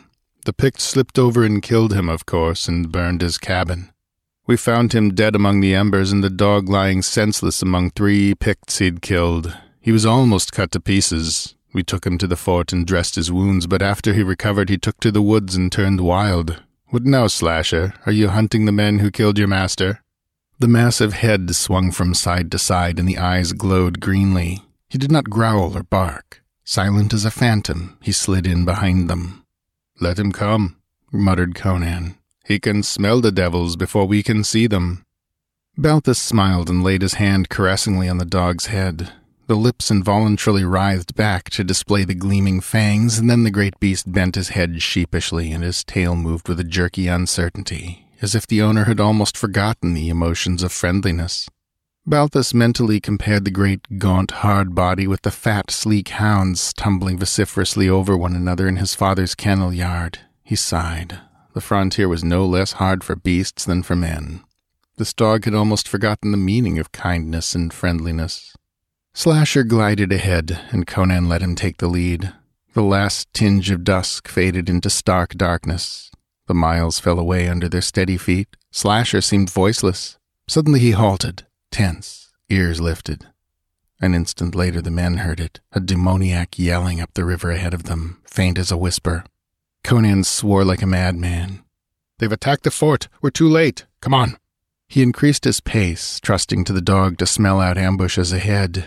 In a flood of tense excitement, Balthus forgot his hunger and weariness. The yells grew louder as they advanced, and above the devilish screaming they could hear the deep shouts of the soldiers. Just as Balthus began to fear they would run into the savages who seemed to be howling just ahead of them, Conan swung away from the river in a wide semicircle that carried them to a low rise from which they could look over the forest. They saw the fort, lighted with torches thrust over the parapets on long poles.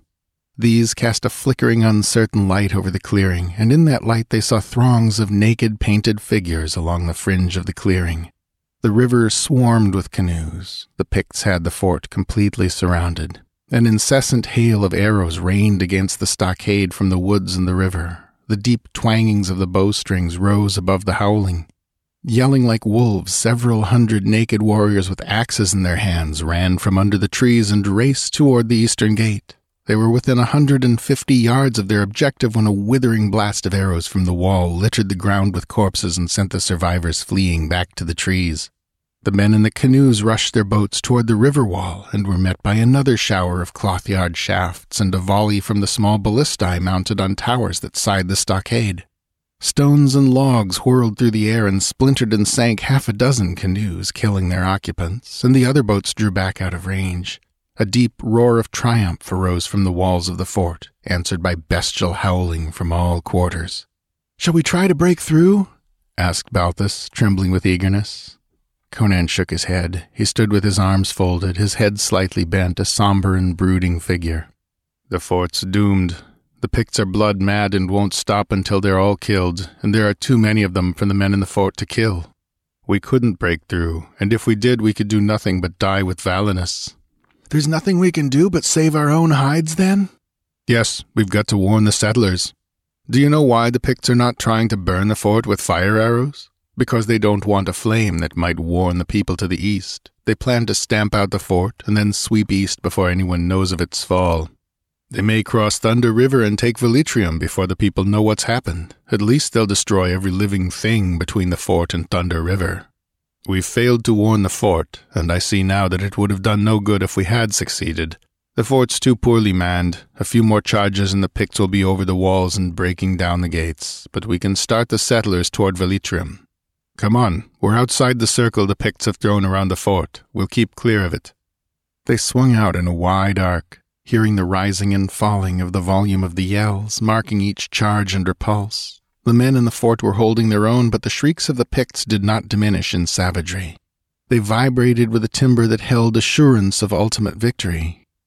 Before Balthus realized they were close to it, they broke into the road leading east. Now run, grunted Conan. Balthus set his teeth. It was 19 miles to Velitrium, a good 5 to Scalp Creek, beyond which began the settlements. It seemed to the Aquilonian that they had been fighting and running for centuries, but the nervous excitement that rioted through his blood stimulated them to Herculean efforts. Slasher ran ahead of them, his head to the ground, snarling low, the first sound they had heard from him. Picts ahead of us, snarled Conan, dropping to one knee and scanning the ground in the starlight. He shook his head, baffled. I can't tell how many, probably only a small party. Some that couldn't wait to take the fort. They've gone ahead to butcher the settlers in their beds. Come on. Ahead of them, presently, they saw a small blaze through the trees and heard a wild and ferocious chanting. The trail bent there, and leaving it, they cut across the bend through the thickets. A few moments later, they were looking on a hideous sight. An ox wain stood in the road, piled with meager household furnishings. It was burning. The oxen lay near with their throats cut. A man and a woman lay in the road, stripped and mutilated. 5 Picts were dancing about them with fantastic leaps and bounds, waving bloody axes. One of them brandished the woman's red-smeared gown. At the sight, a red haze swam before Balthus. Lifting his bow, he lined the prancing figure black against the fire and loosed. The slayer leaped convulsively and fell dead with the arrow through his heart. Then the 2 white men and the dog were upon the startled survivors.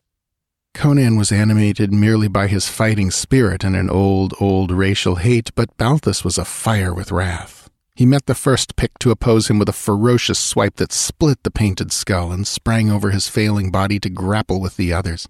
But Conan had already killed one of the 2 he had chosen, and the leap of the Aquilonian was a second late. The warrior was down with the long sword through him even as Balthus' axe was lifted. Turning toward the remaining Pict, Balthus saw Slasher rise from his victim, his great jaws dripping blood. Balthus said nothing as he looked down at the pitiful forms in the road beside the burning wain. Both were young, the woman little more than a girl. By some whim of chance the Picts had left her face unmarred, and even in the agonies of an awful death it was beautiful. But her soft young body had been hideously slashed with many knives. A mist clouded Balthus' eyes, and he swallowed chokingly. The tragedy momentarily overcame him. He felt like falling upon the ground and weeping and biting the earth. Some young people just hitting out on their own, Conan was saying as he wiped his sword unemotionally. On their way to the fort when the Picts met them. Maybe the boy was going to enter the service, maybe take up land on the river. Well, that's what will happen to every man, woman, and child this side of Thunder River if we don't get them into Velitrium in a hurry. Balthus' knees trembled as he followed Conan. But there was no hint of weakness in the long, easy stride of the Cimmerian. There was a kinship between him and the great gaunt brute that glided beside him. Slasher no longer growled with his head to the trail. The way was clear before them. The yelling on the river came faintly to them, but Balthus believed the fort was still holding. Conan halted suddenly with an oath. He showed Balthus a trail that led north from the road. It was an old trail, partly grown with new young growth, and this growth had recently been broken down. Balthus realized this fact more by feel than sight, though Conan seemed to see like a cat in the dark. The Cimmerian showed him where the broad wagon tracks turned off the main trail, deeply indented in the forest mold. Settlers going to the licks after salt, he grunted. They're at the edges of the marsh about 9 miles from here. Blast it, they'll be cut off and butchered to a man. Listen, 1 man can warn the people on the road. Go ahead and wake them up and herd them into Velitrium. I'll go and get the men gathering the salt. They'll be camped by the licks. We won't come back the road. We'll head straight through the woods. With no further comment, Conan turned off the trail and hurried down the dim path, and Balthus, after staring after him for a few moments, set out along the road. The dog had remained with him and glided softly at his heels. When Balthus had gone a few rods, he heard the animal growl. Whirling, he turned back the way he had come and was startled to see a vague, ghostly glow vanishing into the forest in the direction Conan had taken. Slasher rumbled deep in his throat, his hackles stiff and his eyes balls of green fire. Balthus remembered the grim apparition that had taken the head of the merchant Tiberius not far from that spot, and he hesitated. The thing must be following Conan. But the giant Cimmerian had repeatedly demonstrated his ability to take care of himself, and Balthus felt his duty lay toward the helpless settlers who slumbered in the path of the red hurricane. The horror of the fiery phantom was overshadowed by the horror of those limp, violated bodies beside the burning ox-wain. He hurried down the road, crossed Scalp Creek, and came in sight of the first settler's cabin, a long, low structure of axe-hewn logs. In an instant he was pounding on the door. A sleepy voice inquired his pleasure. "Get up! The Picts are over the river!" That brought instant response. A low cry echoed his words, and then the door was thrown open by a woman in a scanty shift. Her hair hung over her bare shoulders in disorder. She held a candle in one hand and an axe in the other. Her face was colorless, her eyes wide with terror. "Come in," she begged. "We'll hold the cabin." "No, we must make for Velitrium. The fort can't hold them back. It may have fallen already. Don't stop to dress. Get your children and come on." "But my man's gone with the others after salt," she wailed, wringing her hands. Behind her peered 3 tousled youngsters, blinking and bewildered. "Conan's gone after them. He'll fetch them through safe. We must hurry up the road to warn the other cabins." Relief flooded her countenance. "Mitra be thanked," she said. "If the Cimmerian's gone after them, they're safe if mortal man can save them."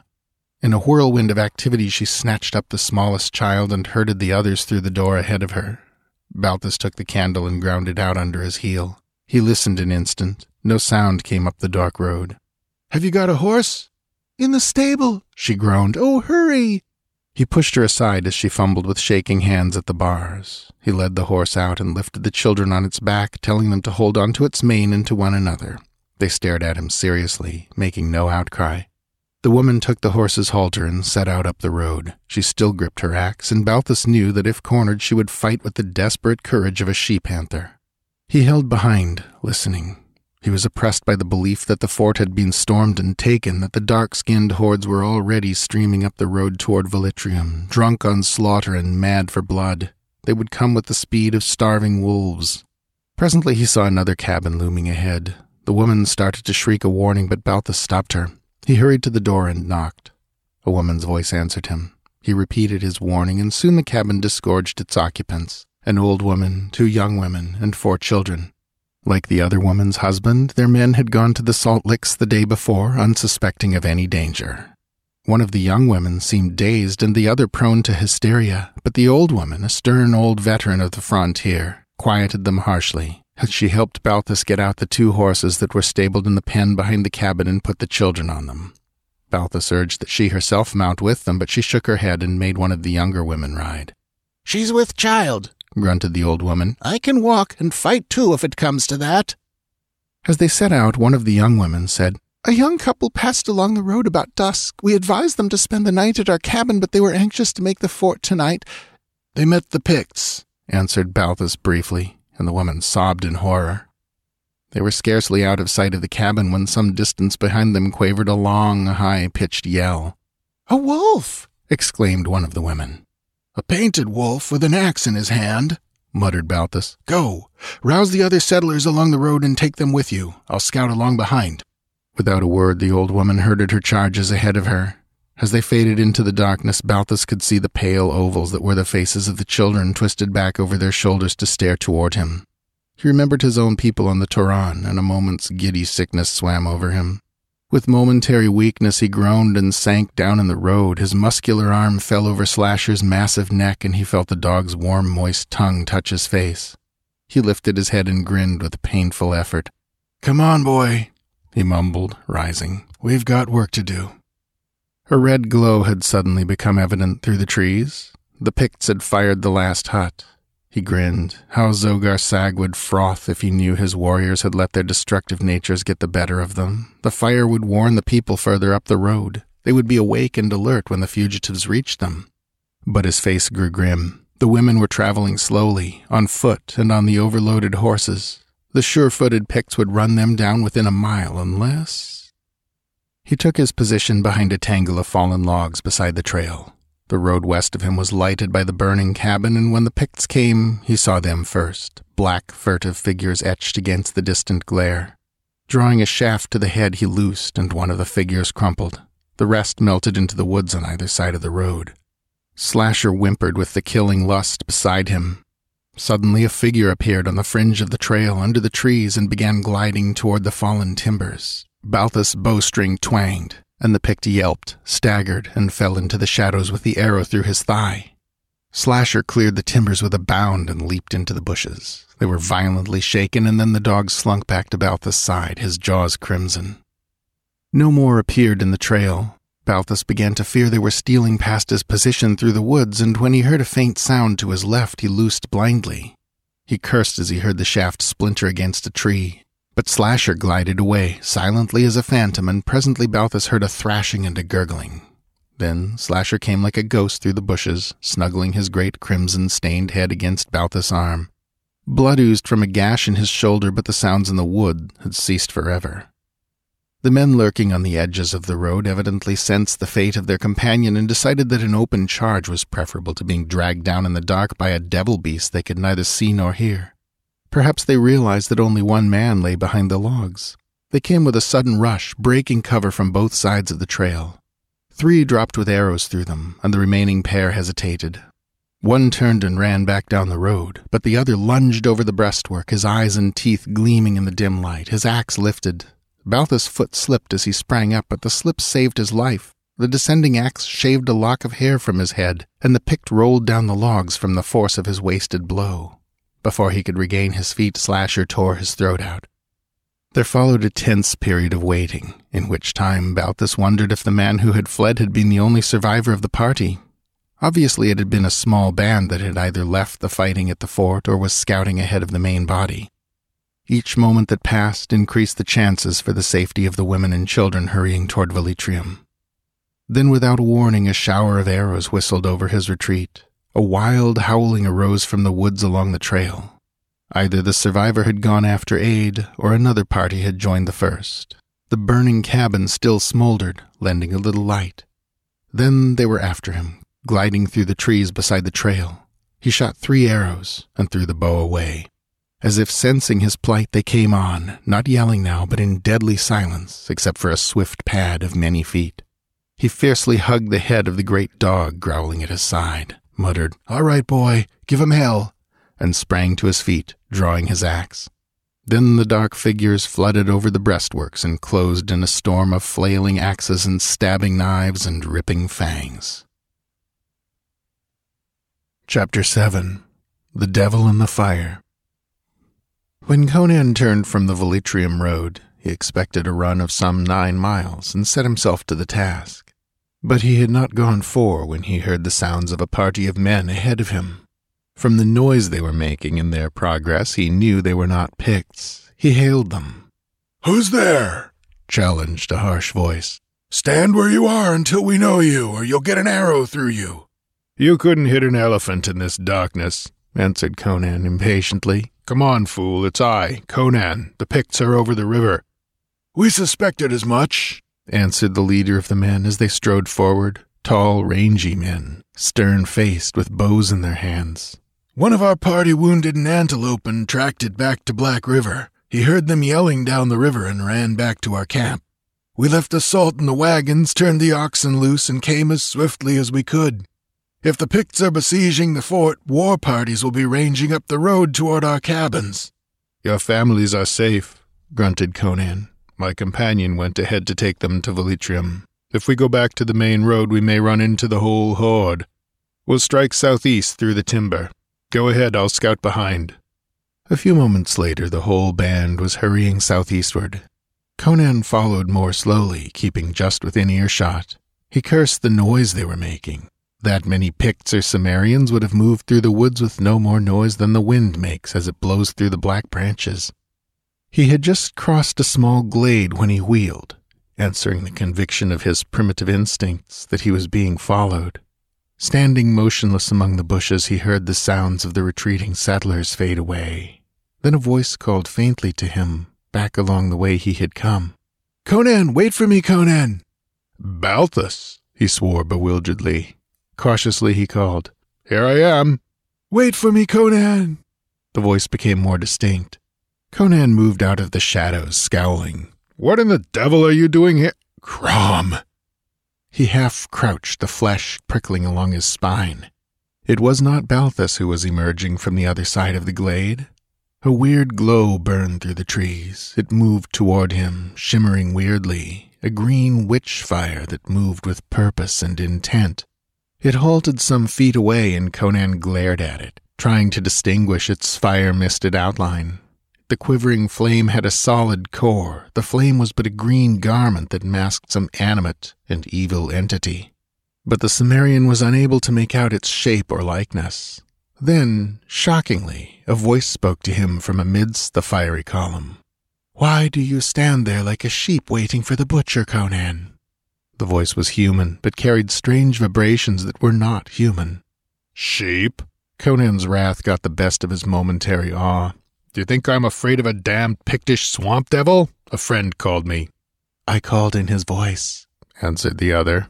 "The men you follow belong to my brother. I would not rob his knife of their blood, but you are mine. O fool, you have come from the far grey hills of Cimmeria to meet your doom in the forests of Conajahara." You've had your chance at me before now, snorted Conan. Why didn't you kill me then if you could? My brother had not painted a skull black for you and hurled it into the fire that burns forever on Gulla's black altar. He had not whispered your name to the black ghosts that haunt the uplands of the dark land, but a bat has flown over the mountains of the dead and drawn your image in blood on the white tiger's hide that hangs before the long hut where sleep the 4 brothers of the night. The great serpents coil about their feet, and their stars burn like fireflies in their hair. Why have the gods of darkness doomed me to death? Growled Conan. Something, a hand, foot, or talon, he could not tell which, thrust out from the fire and marked swiftly on the mold. A symbol blazed there, marked with fire, and faded, but not before he recognized it. You dared make the sign which only a priest of Jebel Sag dare make. Thunder rumbled through the black mountain of the dead, and the altar hut of Gulla was thrown down by a wind from the gulf of ghosts. The loon which is the messenger to the 4 brothers of the night flew swiftly and whispered your name in my ear. Your race is run. You are a dead man already. Your head will hang in the altar hut of my brother. Your body will be eaten by the black-winged, sharp-beaked children of Gil. Who the devil is your brother? Demanded Conan. His sword was naked in his hand, and he was subtly loosening his axe in his belt. Zogar Sag, a child of Jebel Sag who still visits his sacred groves at times. A woman of Gwawela slept in a grove holy to Jebel Sag. Her babe was Zogar Sag. I too am a son of Jebel Sag, out of a fire being from a far realm. Zogar Sag summoned me out of the misty lands. With incantations and sorcery and his own blood he materialized me in the flesh of his own planet. We are one, tied together by invisible threads. His thoughts are my thoughts. If he is struck, I am bruised. If I am cut, he bleeds. But I have talked enough. Soon your ghost will talk with the ghosts of the dark land, and they will tell you of the old gods which are not dead, but sleep in the outer abysses, and from time to time wake. I'd like to see what you look like, muttered Conan, working his axe free. You who leave a track like a bird and burn like a flame and yet speak with a human voice. You shall see, answered the voice from the flame. See, and carry the knowledge with you into the dark land. The flames leaped and sank, dwindling and dimming. A face began to take shadowy form. At first Conan thought it was Zogar Sag himself who stood wrapped in green fire, but the face was higher than his own, and there was a demoniac aspect about it. Conan had noted various abnormalities about Zogar Sag's features, an obliqueness of the eyes, a sharpness of the ears, a wolfish thinness of the lips. These peculiarities were exaggerated in the apparition which swayed before him. The eyes were red as coals of living fire. More details came into view. A slender torso, covered with snaky scales, which was yet manlike in shape with manlike arms from the waist upward. Below, long crane-like legs ended in splay, 3-toed feet like those of a huge bird. Along the monstrous limbs the blue fire fluttered and ran. He saw it as through a glistening mist. Then, suddenly, it was towering over him, although he had not seen it move toward him. A long arm, which for the first time he noticed was covered with curving sickle-like talons, swung high and swept down at his neck. With a fierce cry, he broke the spell and bounded aside, hurling his axe. The demon avoided the cast with an unbelievably quick movement of its narrow head, and was on him again with a hissing rush of leaping flames. But fear had fought for it when it slew its other victims, and Conan was not afraid. He knew that any being clothed in material flesh can be slain by material weapons, however grisly its form may be. One flailing talon-limbed arm knocked his helmet from his head, a little lower, and it would have decapitated him. But fierce joy surged through him as his savagely driven sword sank deep in the monster's groin. He bounded backward from a flailing stroke, tearing his sword free as he leaped. The talons raked his breast, tearing through mail links as if they had been cloth, but his return spring was like that of a starving wolf. He was inside the lashing arms and driving his sword deep into the monster's belly, felt the arms lock about him and the talons ripping the mail from his back as they sought his vitals. He was lapped and dazzled by blue flame that was chill as ice, and then he had torn fiercely away from the weakening arms, and his sword cut the air in a tremendous swipe. The demon staggered and fell sprawling sidewise, its head hanging only by a shred of flesh. The fires that veiled it leaped fiercely upward, now red as gushing blood, hiding the figure from view. A scent of burning flesh filled Conan's nostrils. Shaking the blood and sweat from his eyes, he wheeled and ran, staggering through the woods. Blood trickled down his limbs. Somewhere, miles to the south, he saw the faint glow of flames that might mark a burning cabin. Behind him, toward the road, rose a distant howling that spurred him to greater efforts. Chapter 8. Conajahara no more. There had been fighting on Thunder River, fierce fighting before the walls of Velitrium. Axe and torch had been plied up and down the bank, and many a settler's cabin lay in ashes before the painted horde was rolled back. A strange quiet followed the storm, in which people gathered and talked in hushed voices, and men with red-stained bandages drank their ale silently in taverns along the riverbank. There, to Conan the Cimmerian, moodily quaffing from a great wine-glass, came a gaunt forester with a bandage around his head and his arm in a sling. He was the one survivor of Fort Tusculum. "You went with the soldiers to the ruins of the fort?" Conan nodded. "I wasn't able," murmured the other. "There was no fighting?" "The Picts had fallen back across Black River. Something must have broken their nerve, though only the devil who made them knows what." The woodsman glanced at his bandaged arm and sighed. "They say there are no bodies worth disposing of." Conan shook his head. "Ashes. The Picts had piled them in the fort and set fire to the fort before they crossed the river. Their own dead and the men of Valinus." "Valinus was killed among the last in the hand-to-hand fighting when they broke the barriers. They tried to take him alive, but he made them kill him. They took 10 of the rest of us prisoners when we were so weak from fighting we could fight no more. They butchered 9 of us then and there. It was when Zogar Sag died that I got my chance to break free and run for it." "Zogar Sag's dead?" ejaculated Conan. I saw him die. That's why the Picts didn't press the fight against Velitrium as fiercely as they did against the fort. It was strange. He took no wounds in battle. He was dancing among the slain, waving an axe with which he'd just brained the last of my comrades. He came at me, howling like a wolf, and then he staggered and dropped the axe, and began to reel in a circle, screaming as I'd never heard a man or beast scream before. He fell between me and the fire they'd built to roast me, gagging and frothing at the mouth, and all at once he went rigid and the Picts shouted that he was dead. It was during the confusion that I slipped my cords and ran for the woods. I saw him lying in the firelight. No weapons had touched him, yet there were red marks like the wounds of a sword in the groin and belly and neck, the last as if his head had been almost severed from his body. What do you make of that?" Conan made no reply, and the forester, aware of the reticence of barbarians on certain matters, continued. "He lived by magic, and somehow he died by magic. It was the mystery of his death that took the heart out of the Picts. Not a man who saw it was in the fighting before Velitrium. They hurried back across Black River. Those that struck Thunder River were warriors who had come on before Zogar Sag died. They were not enough to take the city by themselves. I came along the road behind their main force, and I know none followed me from the fort. I sneaked through their lines and got into the town. You brought the settlers through all right, but their women and children got into Velitrium just ahead of those painted devils. If the youth Baltus and old Slasher hadn't held them up a while, they'd have butchered every woman and child in Conajahara.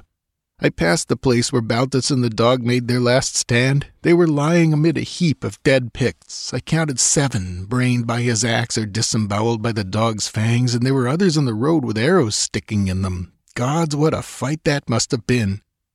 He was a man, replied Conan. I drink to his shade, and to the shade of the dog who knew no fear. He quaffed part of the wine, then emptied the rest upon the floor with a curious heathen gesture, and smashed the goblet. The heads of 10 Picts shall pay for his, and 7 heads for the dog, who was a better warrior than many a man. And the forester, staring into the moody, smoldering blue eyes, knew the barbaric oath would be kept. They'll not rebuild the fort? No, Conajahara is lost to Aquilonian. The frontier has been pushed back. Thunder River will be the new border. The woodsman sighed and stared at his calloused hand, worn from contact with axe haft and sword hilt. Conan reached his long arm for the wine jug. The forester stared at him, comparing him with the men about him, the men who had died along the lost river, comparing him with those other wild men over that river. Conan did not seem aware of his gaze. "Barbarism is the natural state of mankind," the borderer said, still staring somberly at the Cimmerian. "Civilization is unnatural. It is a whim of circumstance, and barbarism must ultimately always triumph."